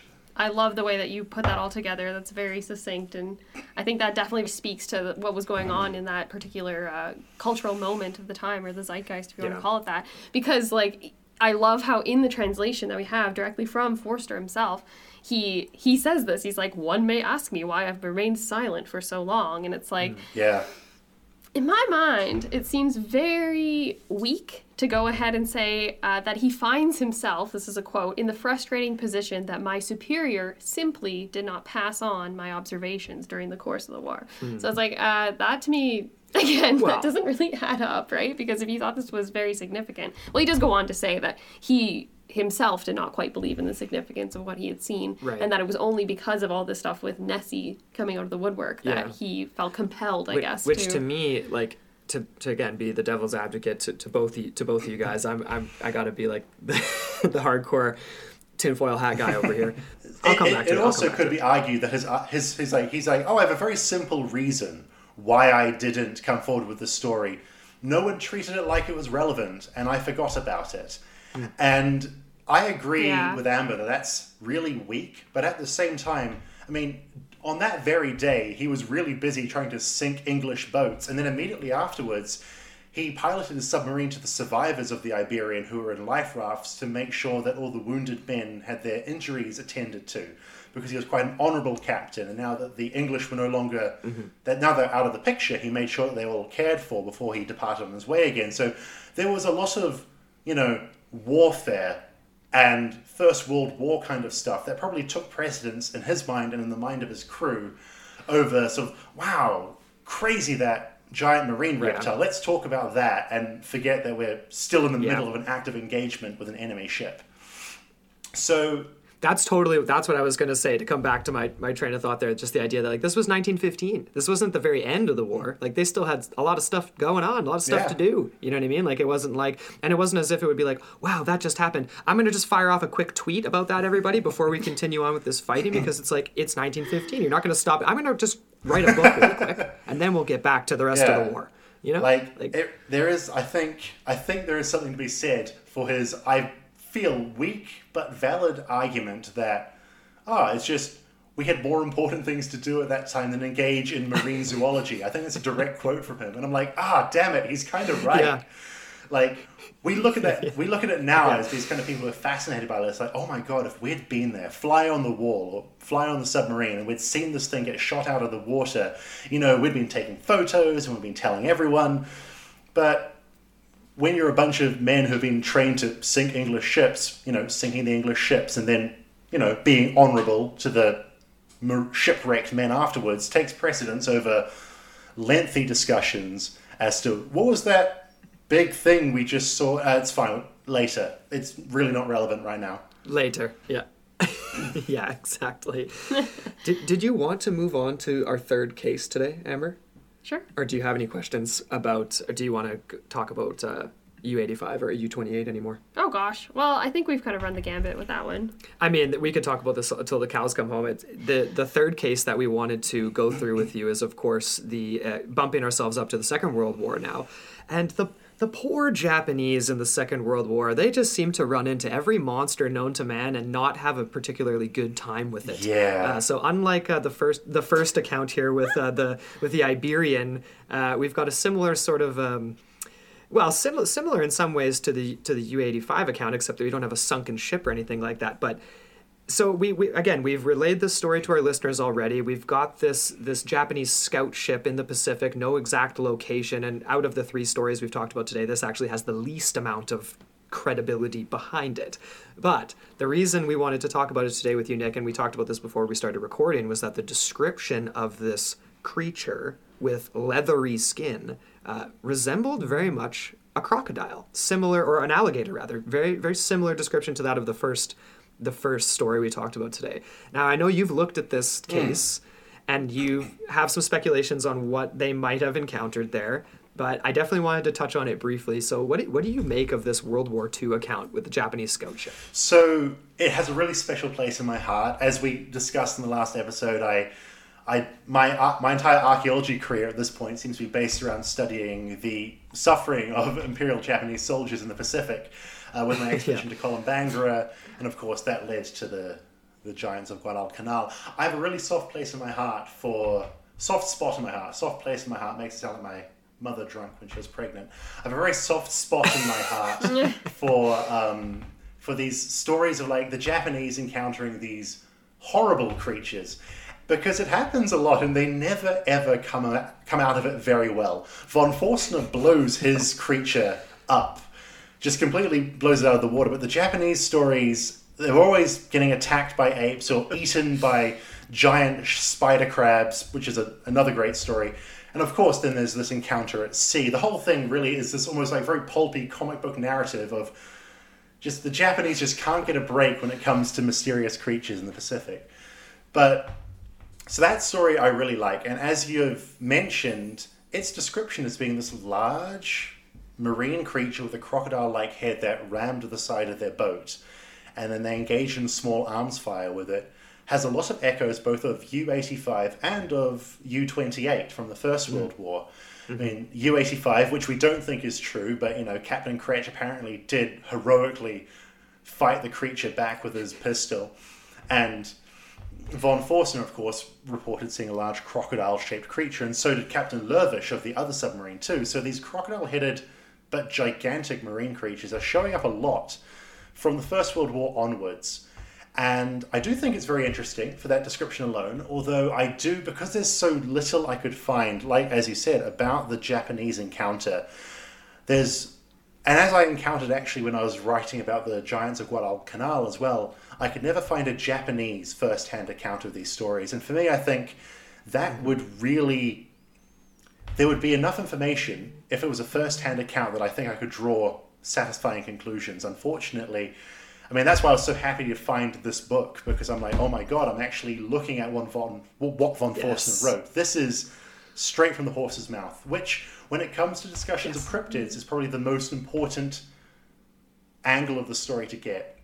Because I have, of course, encountered this Japanese battle at sea a few times, but it's always people discussing it. I don't know quite where they got the story from online, and it's this sort of nebulous web of sort of going down a wormhole of internet links, and nothing really satisfactory comes of it. So for that reason, I find almost this story even less plausible than Captain Cretch's story. Even though I think Captain Cretch made it up, at least we know that U-85 sunk in the Irish Sea and his crew were rescued by Coreopsis 2. Like, that definitely happened. Yes. But I can't even find, there's not even a name for this Japanese scout ship.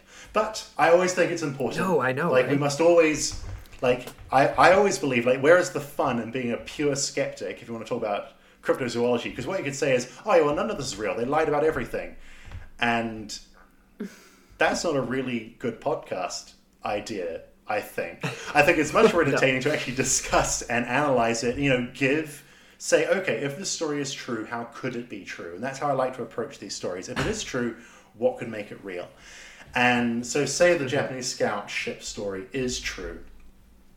What could it be?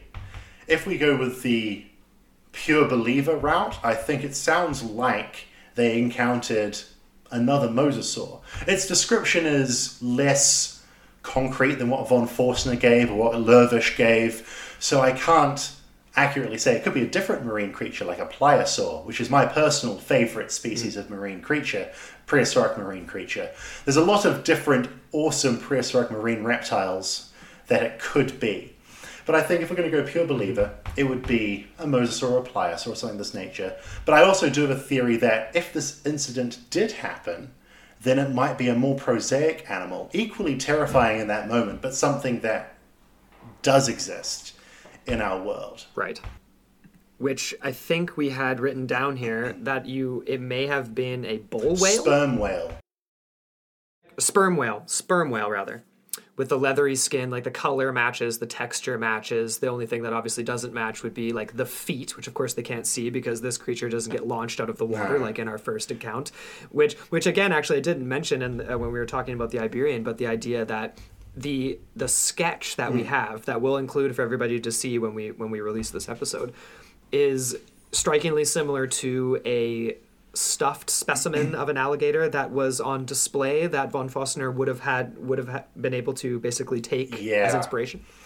Some of the most damning evidence towards von Forstner's story not being true is that he really swears down in his article that this illustration, though not the one that my co-worker made immediately after we saw the creature, because apparently the head engineer, I believe, immediately made a sketch of the creature after they saw it in 1915, and he says, the illustration you all see is not the original sketch, but it is a copperplate illustration I was advised to make by my publishers, but in all details that matter, it is identical to what we saw that day.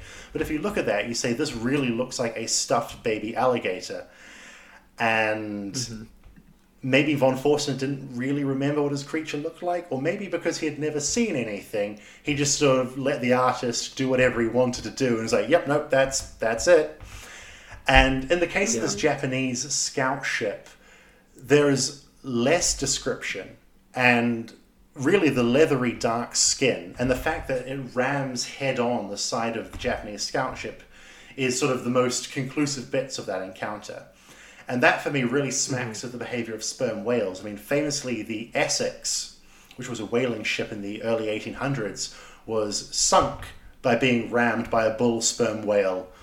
And the crew all put to sea in the whale boats, and they all ended up eating each other, and it's an incredibly harrowing story. But it all is kicked off by a bull sperm whale ramming and sinking a whaling ship. And when I read that story, and then I read this Japanese encounter, it really sounds like a bull sperm whale once again has got upset with the presence of this Japanese scout vessel and has rammed it. And in the dark, because it happened at night too, in the dark the Japanese are firing at something big and leathery and dark in the water, but they're not entirely sure what they're shooting at. It's wrinkly, and they could very well have assumed they were fighting a crocodile. I mean, it's a sperm whale's back is wrinkly, it's ridged, it looks sort of like a combination of leather and scales. It could pass in the dark to the untrained eye as being crocodile-like. Right. So if they didn't truly see a cryptid, I think it's quite likely they saw a sperm whale. And in a similar vein, I think if von Forstner truly saw something, but it's not a cryptid, if we don't allow it to be a cryptid, my money is on it being a basking shark. Basking sharks get caught up in cryptid encounters a lot because of the very unique way that their bodies decay. Of course, he didn't see a decaying basking shark. When a basking shark body decays, it really looks like a plesiosaur. This is a very weird phenomenon of basking sharks, that their cartilage rots away, but they're really calcified spinal columns and brains. So when a basking shark decays, you just get like a spinal column, a brain case that looks like a little head, and big fins hanging off the side. It looks like a plesiosaur. So basking sharks get sort of caught up in sea monster encounters quite a lot, but also it's important to realize that it wasn't until the last 40 to 50 years that we learned anything about basking sharks. Prior to that, they were known to exist, but they were really anomalous creatures that people didn't know anything about in particular. And even the first people to actively hunt and fish for basking sharks in the 1940s had to remind themselves. I've read an account written by Gavin Maxwell, who's both a naturalist and a shark fisherman, which I kind of think is kind of contradictory, but he was a naturalist when it came to birds and mammals, but not when it came to fish and sharks. But he writes a lot in his memoirs that as he sailed over schools of basking shark, he said these things were so big, bigger than anyone imagined sharks could be, that it looked like herds of swimming elephants. And his crew would often refer to them as dragons, simply because shark didn't seem to define this creature. And when he caught his first basking shark in 1945, which is 10 years after von Forstner wrote his account, when Gavin Maxwell catches his first basking shark, it's one of the first commercially caught basking sharks in the world. And we know basking sharks feed off plankton, but we only know that because Gavin Maxwell cut this basking shark's body open and went through its stomach and everything. Up till that point, they could have been man-eaters. Nobody knew. But when he was winching this giant dead creature out of the water, it's about 8 meters long, winching it out of the water, he said two things, which I think is really important to bear in mind. Because it was being winched out vertically, it looked so much larger than being 8 meters, because when you see something vertical rather than horizontal, it looks bigger. Also, because they're used to the idea of sharks being in the water. The moment it is separate from the water, it starts to look utterly different. And all the Hebridean islanders who'd gathered to see him winch the shark out of the water, he's got quotes from them saying they couldn't believe it was actually a fish. There's no way it could be a marine creature. It had to be a monster of some kind.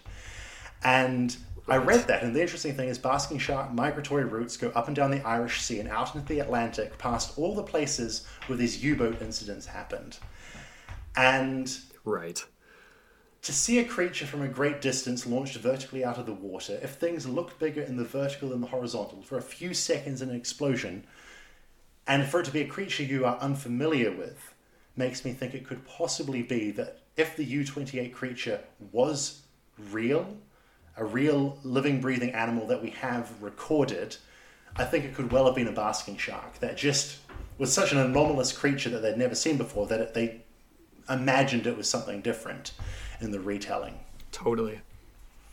No, that makes a lot of sense, and possibly because I'm glad you mentioned that, because actually you took the words right out of my mouth. I was going to say, do you think that it could have been like a species of whale or something that he just totally misidentified? So basking shark makes sense because they are very bizarre looking. We pulled up some images of them before we started recording. Amber was like, "I am never going swimming again," which she says every time she looks at anything ever. I was like, literally, could you imagine if you're just swimming through the ocean and then this thing comes up from behind you and you literally just are engulfed in it? They're like passive. They're just swimming around. But if you are very small, so you would just go straight. What do you do? What do you do? You need to have a knife and cut yourself out of it. And the only thing that doesn't make sense to me is the teeth, like the actual mouth part. And I guess we only really do we have a description of teeth from Forster himself, or was it just from the U-85 account? I think it was just from the U-85. It's just U-85. Yeah. So Okay, so perfect. So everything else basically aligns, except for Yes. the feet, obviously too. Except for the feet, That's a big problem. Which, if we're going Mosasaur, is kind of like the halfway between paddles. Still has Yeah. some digit type things, like Nick was The saying. mosasaur perfectly Yeah. fits the description. The mosasaur, it's just, unless these stories are true, the mosasaur has been extinct since the meteorite hit the Yucatan Peninsula Yes. 65 billion years ago. So it kind of like, but Right. I'd say the Yeah. most plausible creature that is extant, it's either a fin whale, which can grow up to 20 meters, and they have these really angular heads.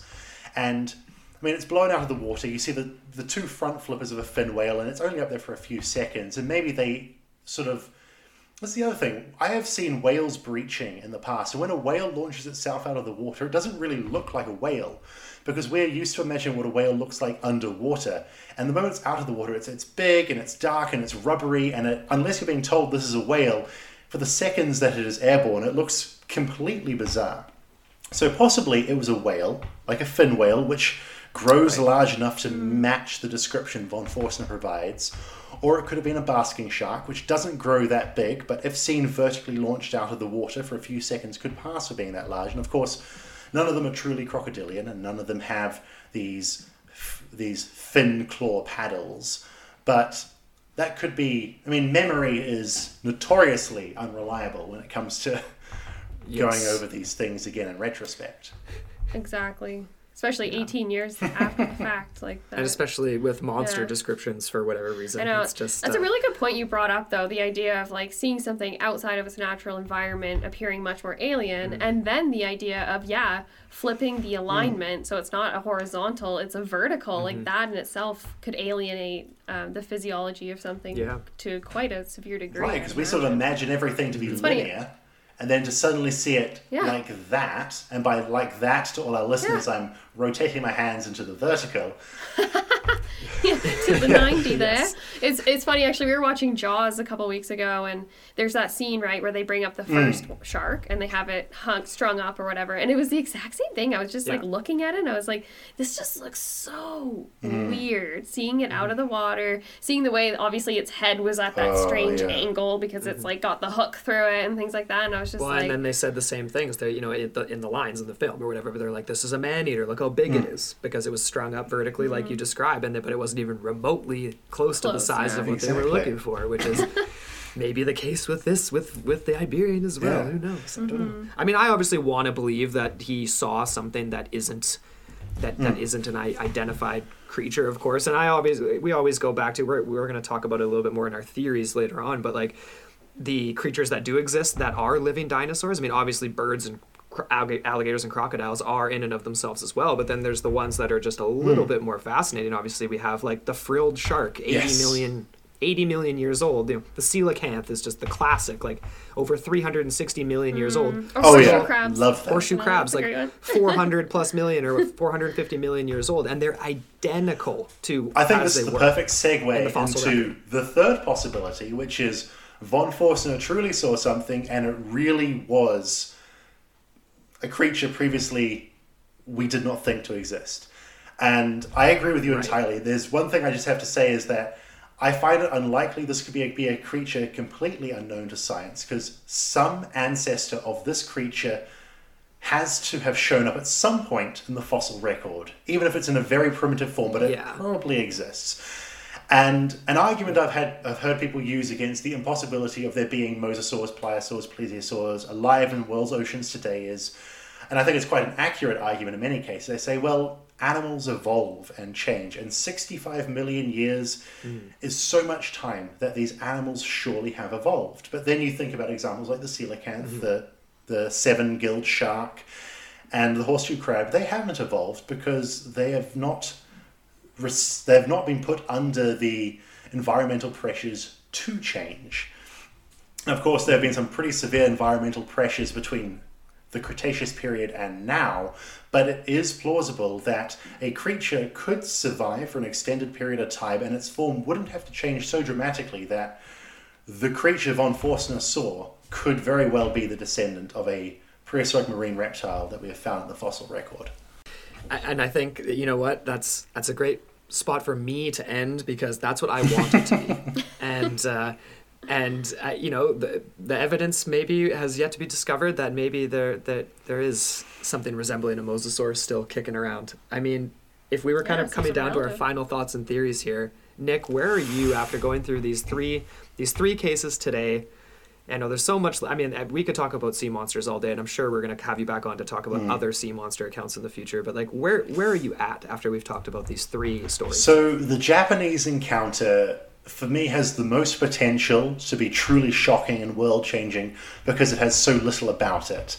So the ambiguity of that account means it could be totally prosaic and mundane. It could be an angry sperm whale, or it could be absolutely world-shattering. That's really exciting. I think the case of Captain Kretsch, it is most likely that Captain Kretsch was making it up because he'd rather say he fought a sea monster and lost than say he sunk his ship because he wanted a heater. But then the von Forstner account is interesting because I think there's a lot of reasons why von Forstner could have made the story up. But then there are interesting things like you acknowledge, which I never thought of before, is that he's describing something that isn't a sea serpent, but trying to reconcile it with sea serpent stories. As if he really did see something and was trying to justify it with the historical, cultural, scientific understanding of that period, which had not yet brought mosasaurs and other prehistoric marine reptiles so prominently into the public eye as they are today.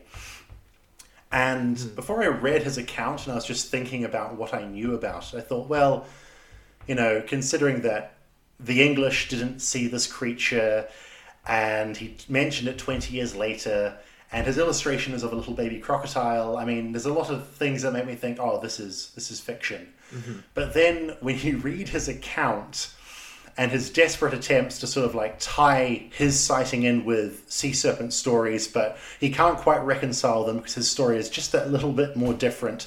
The other thing is, people have said it's convenient that most of his crew who saw the creature died, but also they still had many more years of the First World War to go, so it's not surprising they all died.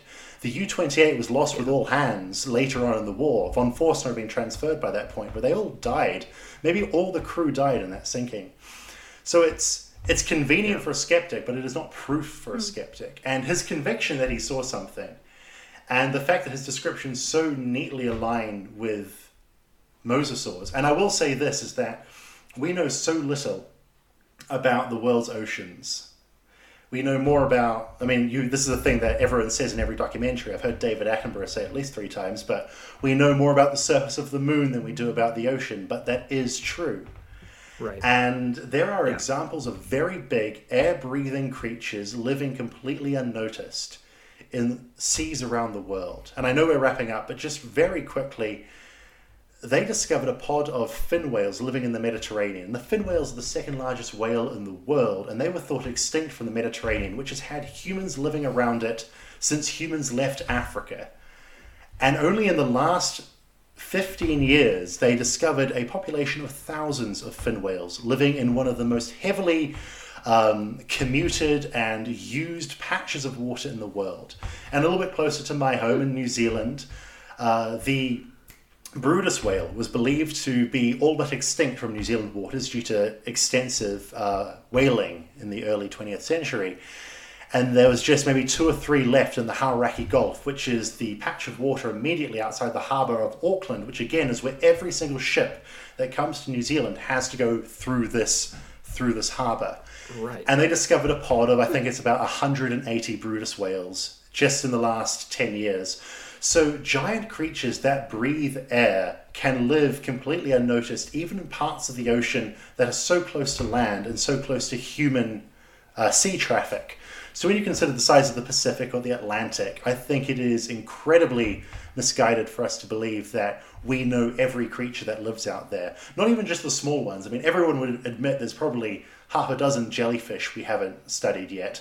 But even big sea creatures can go unnoticed. There are species of beaked whale, like I believe it's called the shepherd's beaked whale, which we only know from a few beached bodies and 2 skulls. They've never been seen alive in the wild. They're only recognized scientifically from the handful of bodies that have washed ashore.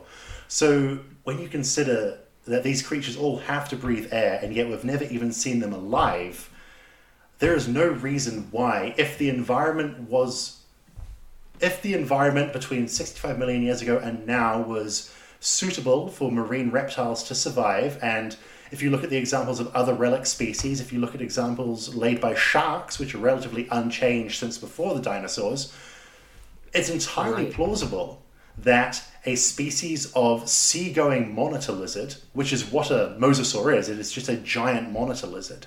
A seagoing monitor lizard, they started off very small, in a small population of small marine reptiles in an isolated pocket, living off the meager food that was available after the meteorite impact, and then as the climate gets better, slowly growing larger, but never being so large a species to make an impact on the new species of whales and dolphins, but just living in their little isolated pocket, could plausibly exist in the world's oceans today.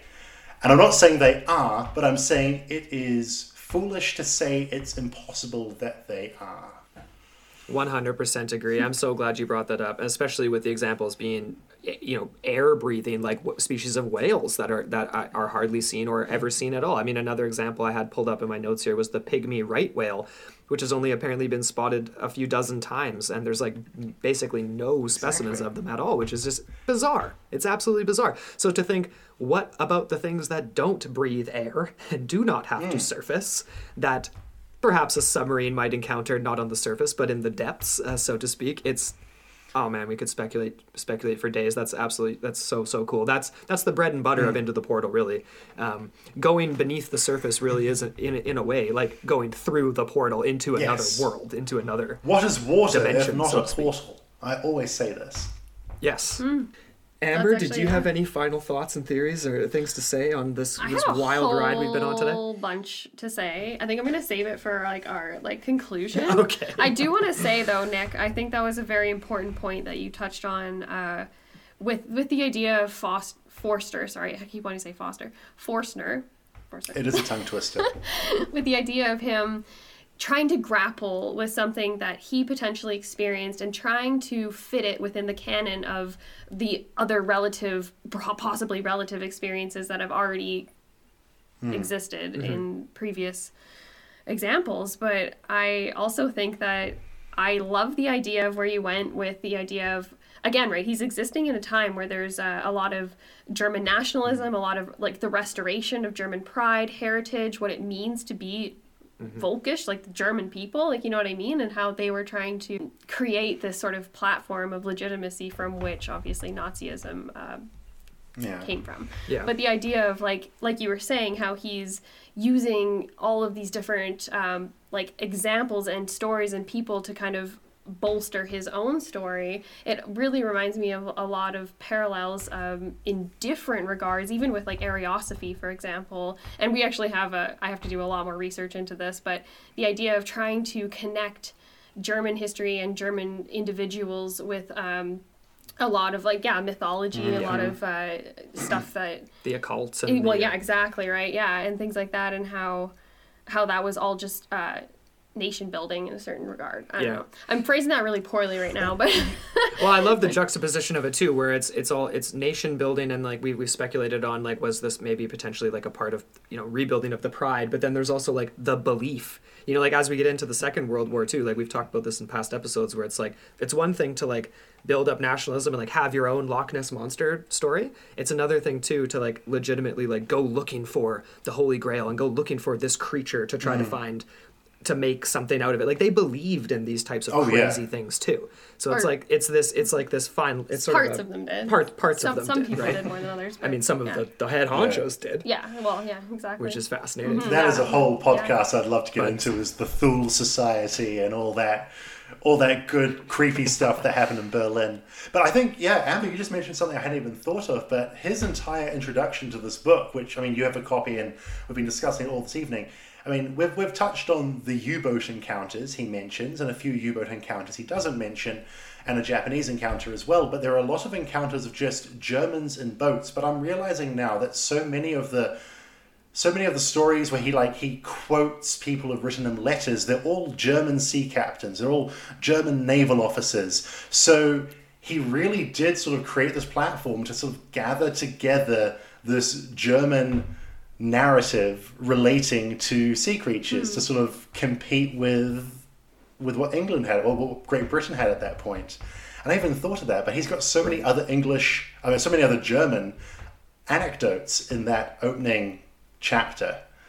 So it really actually plays into it. I hadn't even thought of that. Yeah, no doubt. It's a pretty interesting angle to explore, for sure. We definitely could have focused just on the translation for this episode, but we wanted to bring in some of these other stories to try to, just to juxtapose them to the Iberian story and U-28.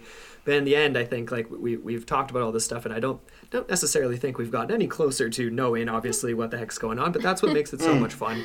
And we've definitely added some really, really, really relevant context to all of it, though. Yeah. Thanks to you, Nick. So thank you so much again for coming on the show. Amazing. We can't wait to have you back on again. Hopefully, it's going to be sometime really, really soon. Hopefully, maybe some people that are active in the military now will have their own stories after hearing this, because we actually had someone come out of and have something that they want to share for a part 4. So we're doing a part 4 of this series. But I'm just thinking now, obviously this is Second World War, First World War. I wonder if we could drum up any other more modern. Someone's great grandfather maybe had a written account. There have to be more stories. It has to be. So hopefully something more comes out of the woodwork here. Yeah. So again, Nick, thank you so much for joining us, and we'll talk to you again soon. This has been an absolute pleasure. Thank you for letting me shout at you about German U-boats. Of course. All right, man. Until next time. So nice. Take care, guys.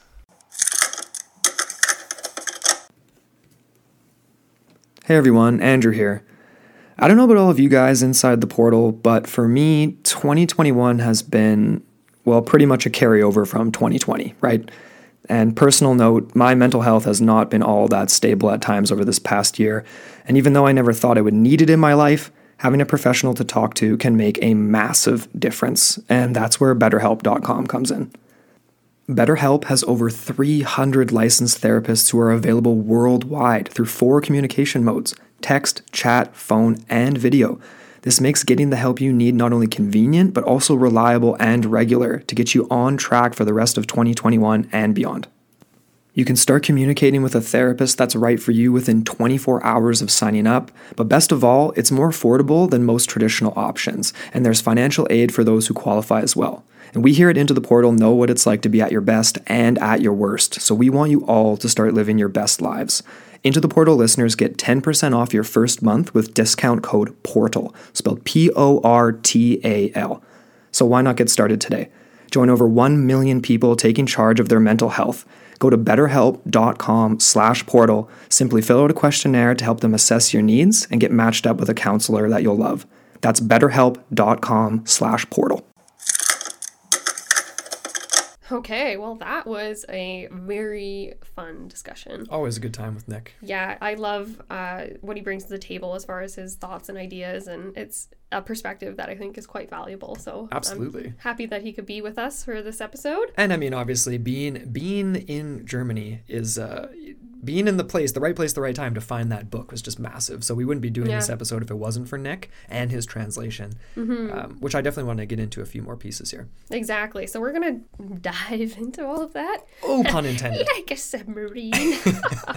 But I wanted to tee up just by kind of let's go over it case by case a little bit here. So we're talking about case number 1 first. And Nick had an interesting way of phrasing it, and I thought, I'll just read out his quote here. Basically, what we're dealing with is, quote, 3 possibilities. That either von Forstner made up his account entirely, that he truly saw something but failed to realize it was a prosaic and scientifically recognizable sea creature, or that he is telling the truth and accurate in every way, that he did indeed bear witness to a marvelous creature otherwise thought to be extinct. Right. So, okay, let's go through these one by one, I guess. So, sure. Was this all a lie? Or, again, some kind of misidentification or something like that? Right. So we're kind of lumping those two together. Definitely a lump when you put those two together. Yeah, so is it an intentional lie or is it him being mistaken? I guess those are kind of the two there. Right. And it's an interesting proposition. We can talk about both of them. But again, there's 2 aspects to this account we can look to for its believability. And so the first aspect is that we're dealing with a real person that actually existed. He was the captain of this boat. And so that gives him some sort of lens of credibility in my mind. Yeah. And the second is that it wasn't just him that saw it, supposedly. There were others on board, and they do come from the German side. We don't actually have any English survivors speaking to this account. Right. But there was 6, I think he said, 6 crewmen that saw it with him. And one was actually alive at the time that he was writing in 18 years later in 1933. Totally. And that was, like we mentioned, the chef or the cook. The cook. The cook. Yes. And I think we had a 14 Times article that referenced it to how it was basically he was the most ostensibly sober and reliable witness. Yeah. So I was like, okay, I mean, and that makes sense. A I guess. German baron who was a career naval officer, right? I mean, it Oh, is. sorry, yeah, I was talking about actually Forster himself, not the cook. Well, and the cook I too. misread that. No, and I thought the cook was like, because I'm just thinking of, every single character of a cook is like this guy that's like always like, half drunk A in little the kitchen. kooky, yeah. A little, more than a little kooky. Sure. Most chefs I've known have been more. But, you know what I mean? So I'm just like looking at that, but I totally misread that. They were talking about Forstner himself. Yeah, but I mean, in general, if Forstner is going to say that the cook and these other people on board saw it too, like that in and of itself is lending credence to their credibility as like under his command, in my opinion. There are other corroborations to this sighting, though. Based on, I'm air quoting here again, guys. Man, how many times have I done this in this episode for an audio show? But trying to corroborate it with scientific theory at the time.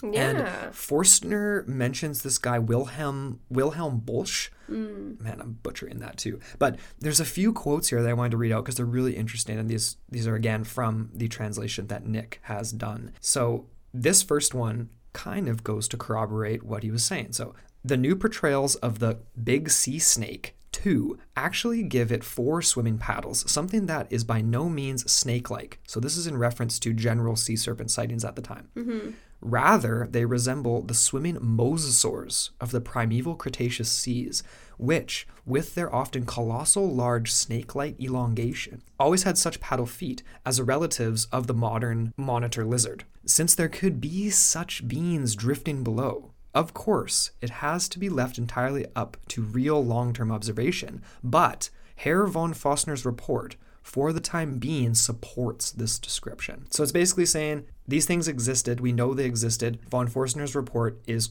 in line with the description of these ancient reptiles. Yes.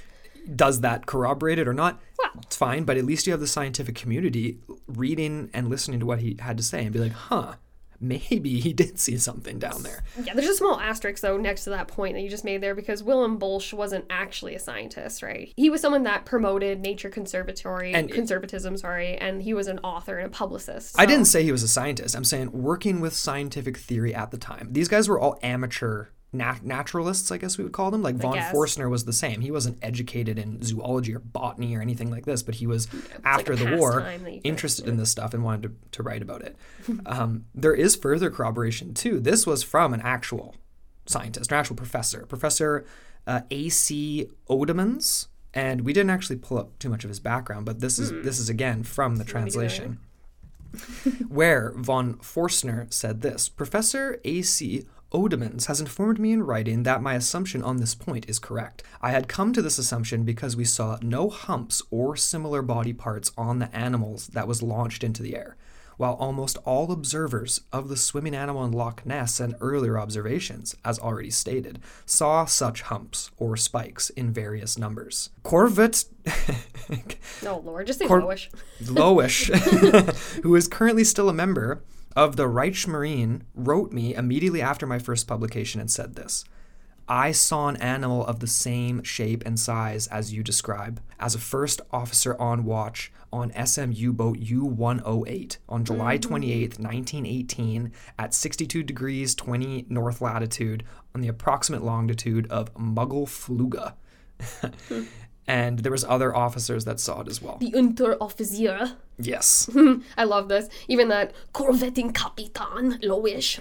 I'm sorry, that's like my very terrible German accent there, but yeah, that's just all their titles, hey? Right. Like, yeah. And Professor Odemans, he actually, yeah, you're right, Andrew. He was a zoologist. He was Dutch by nature. There you go. And he did specialize in the study of ticks and mites, but he also is known for his books on sea monsters and the dodo. So he was writing about some extinct species, or perhaps not extinct species, from the depths. And of course, what we have here is this corroborating account from U-108 in 1918, which is the same rough timeline as our second case in the Coreopsis 2. So that's another thing, a rabbit hole for speculation in that sense. Well, okay, so I like, yeah, like, let's get into some of these things. Because, like, he says a lot in the translation that was provided for us. And I'm just like, you get to a certain point where it's almost like he's just trying to tally all of these accounts up. He's just trying to provide as much material as possible, even though he does conflate sea snakes and these mosasaur type things, right? And so in my mind, yeah, like we discussed with Nick, it's interesting because is he trying to contextualize and make it comparable and digestible for the public that will be reading this, some sort of like lens for them to understand that is like, like not totally outside the realm of what we know. Sure. Or at least in folklore and accounts that had come before him. But it is kind of confusing, hey, the way that he does that. And the way that he conflates a lot of different things. Like even those ones, the Cherbourg corpses that were washed up on the beach, and how, like Nick said, those are just basking sharks that were just, that's just the way that they decay. It makes them look like they have like a tiny little head, which is so funny. Well, we should post those pictures too, because it is very confusing. It is strange. Would just look at that and be like, you know what I mean? Like, what the hell is When it reminded me too of like the globsters, those stories from I think the east coast of the U.S. and stuff. And people wasn't there were, one caught? It was like melting in an iceberg for a while, and no one knew what it was. And if they're just like whale carcasses essentially for the most part, right?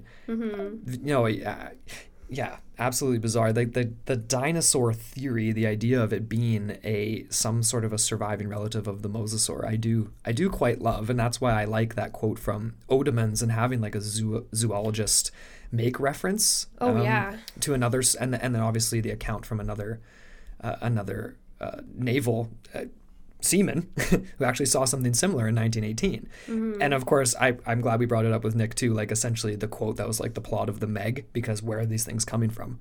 Are they I love that was the Professor Pappenheim. Yes, Pappenheim. That was so great. The idea, it cannot be dismissed out of hand that undersea tremors have brought completely unknown species to the surface. That's pretty cool to think about. But again, right, like, I like how Nick contextualized it by saying, like, this was like one of the first times that we had a lot of human traffic underneath the surface of the oceans. Right. And so there was a lot more of this kind of springing up. And then obviously a lot of it gets quashed by the Second World War, and just almost like, I won't say it was like part of the erasure of a lot of histories, but it was kind of tied up in that because it was so, what's the word? Like it's very whimsical almost to think about. There's a lot more serious things to reconcile and deal with after those wars. But what did we want to get into now as far as discussing, like, we had some theories here, like, like the idea of whether or not we're dealing with a mosasaur or something else. I mean, we've talked about all this with we Nick. Kind of already like did, at the end of the day, I think where I'm at here, I mean, I'm already winding down to the end here, because I want to believe von Forstner. Nick made the comment that he did, unlike a lot of other, cases of monster sightings or what have you, profit off of it because of the height of Loch Ness coming and all that kind of stuff. But then you and I were talking this morning on our walk before we started recording. We're like, well, maybe, this is like, it's not the days of Twitter and stuff like that, right? Like maybe he didn't just remember in the 30s and be like, oh, I can capitalize on this. He might have been telling this story in pubs for the last decade and a half plus, and telling it to his friends and family and stuff like that, but never thought to actually like do anything with it. Yeah, and then you get these resurfacing reports of Loch Ness and all this kind of stuff. So he kind of, it's like, okay, this is my moment. It's the cultural zeitgeist of the time. Like, let's do it. Right. And he's prompted, right? Because he makes that initial publication in that magazine. He gets responses. He even says it in the introduction to the book, Gould's book, that he basically was reached out by so many people he can't remember all the letters, but one that came to mind right away was Loish's account, because it was so close to what he experienced. Right. I love how Loish, so basically in his translation, he goes on to say, so this is the words of Forstner. He says, Loish then goes on to say that immediately after reading my report, he got out his privately kept war diary, in which there was a full confirmation of my observations. One passage from this is given here, and quote, this is from the diary. Spotted a sea snake clearly at 10 o'clock p.m. I won't let anyone deny it. The animal had a long lined head, ridges like a crocodile, and legs with real feet. Came on sight on port aft. I got the description noted down right after the changing of the watch. After returning home, I confided with my comrades about it. I also recorded it. I was obsessed with the creature for some time." End quote. So it was like, again, right, he's getting all sorts of confirmations, and yeah, so he's being encouraged to write more about it. So again, right, you know, you're talking about what are his true aims? Is it to make money off these publications?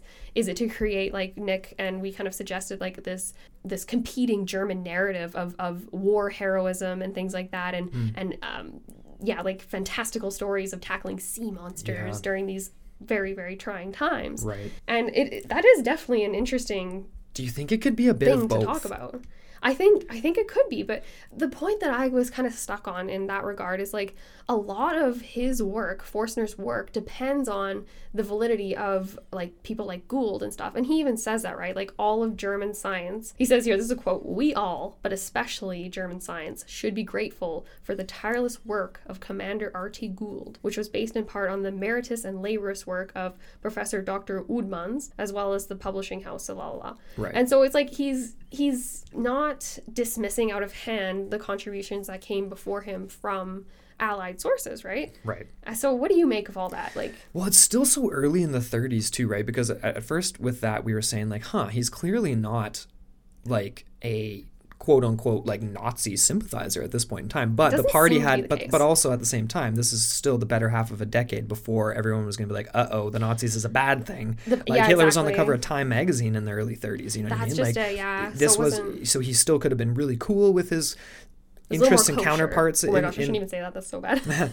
He could have been fine with, you know, connecting with British researchers and stuff like that, and then also still had this German pride building too, because it That's had true. Could be in tandem. It could be not. Yeah, because he does obviously credit Udmans, he wasn't even German himself though. He was Dutch. Yeah. But he goes as far to say that every sailor and seaman should read this book, like Commander Gould's book that he contributed to, and be aware of these things and share their accounts as necessary. So that in my mind kind of speaks to a dude that's like, we need to get the word out here because A, I want to confirm that I'm not crazy for what I saw, and B, let's solve this mystery because it's absolutely fascinating. Right. So to me, it kind of goes more so to the cryptozoologist / like, you know, like just the adventurer kind of person, like not someone that really maybe has like a strict agenda that's like strictly financial, I guess. I Yeah, don't know. and then in that sense, when we compare the Iberian account in this first one, which is the crux of this whole episode, to the U-85,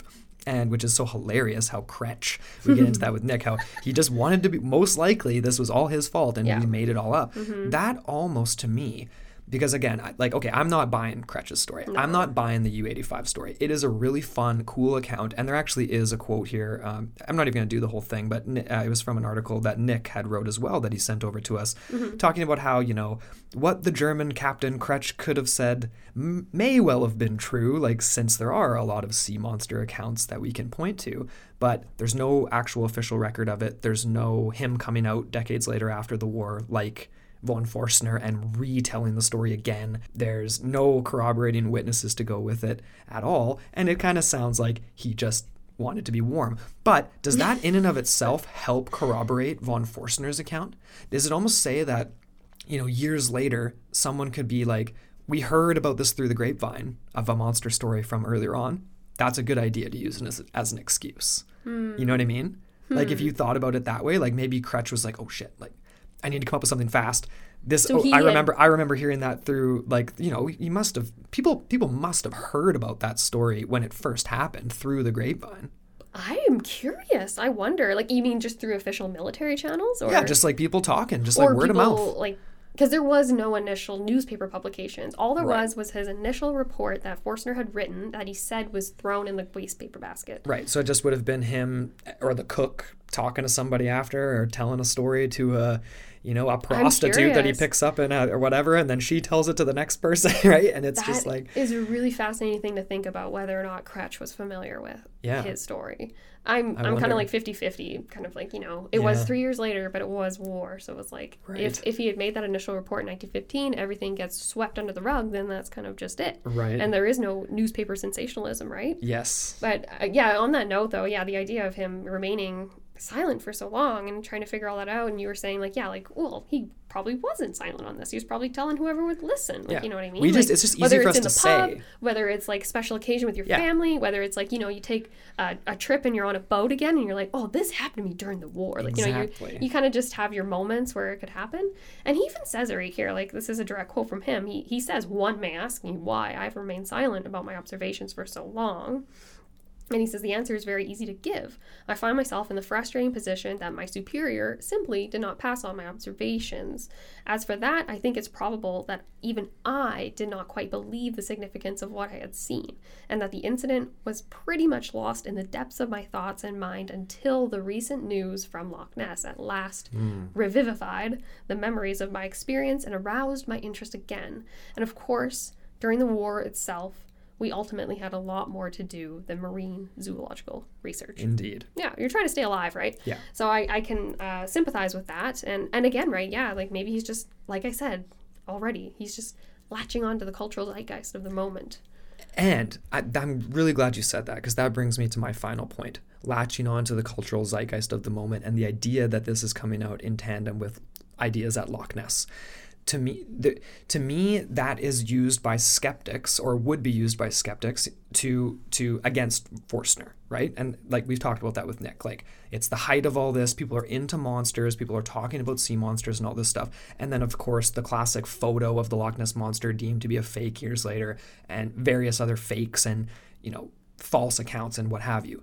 But we still have reports of strange things happening in Loch Ness. Do I believe there's a plesiosaur-like creature in there? No. But there's been video and imagery caught of what appears to be like an eel, a large eel-like creature, which is totally plausible. There's massive eels in Lake Crescent on the east coast of Canada, where there's supposedly a sea monster type thing as well. So the idea of there being nothing in Loch Ness isn't a thing.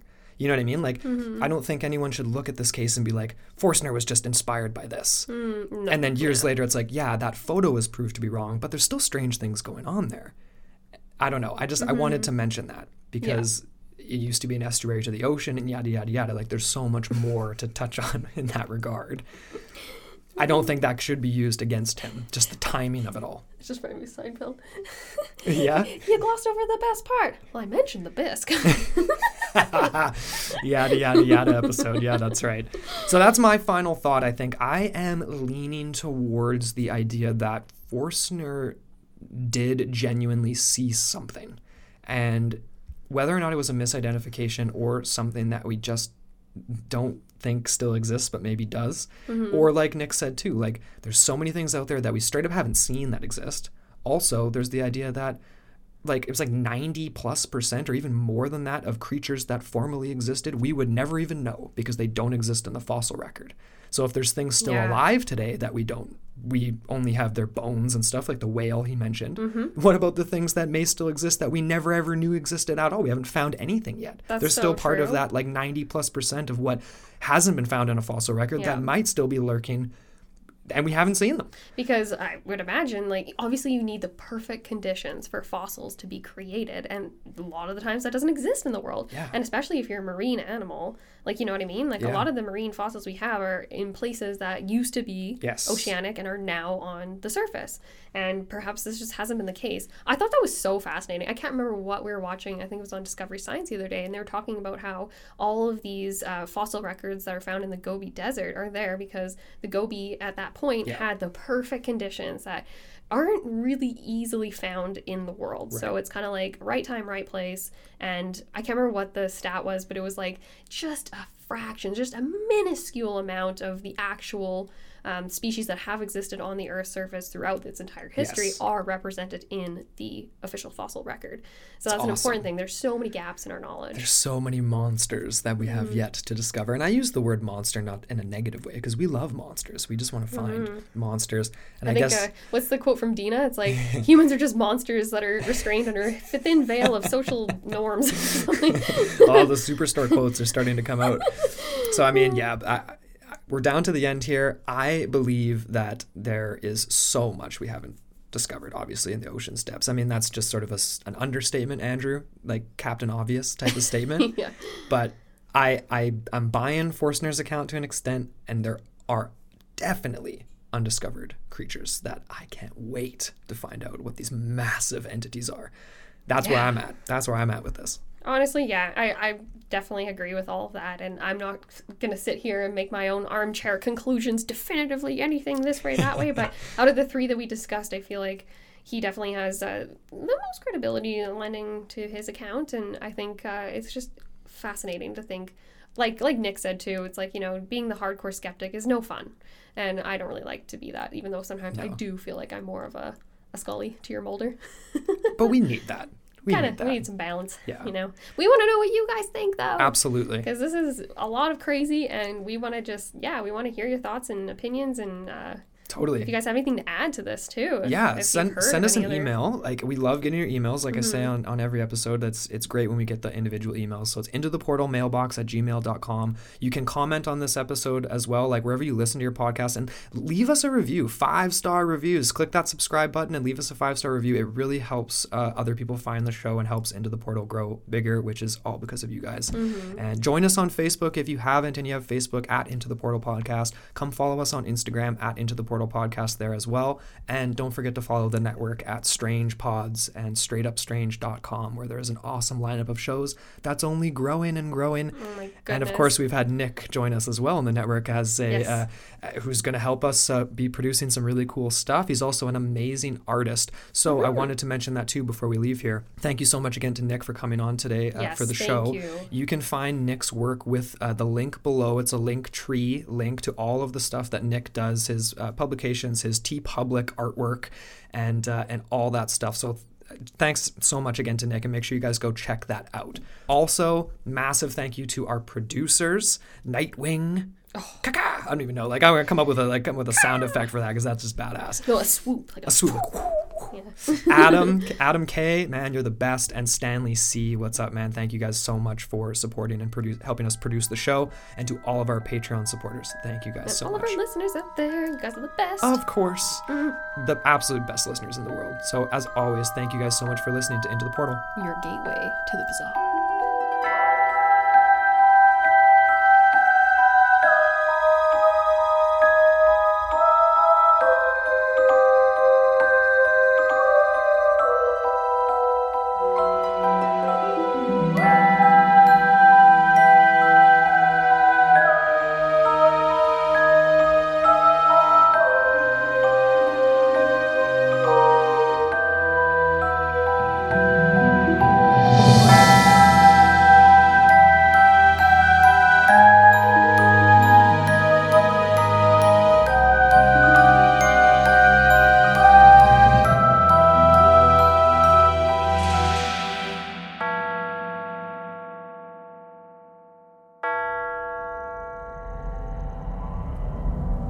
This podcast is a part of Straight Up Strange Productions. Discover more shows like this one at straightupstrange.com.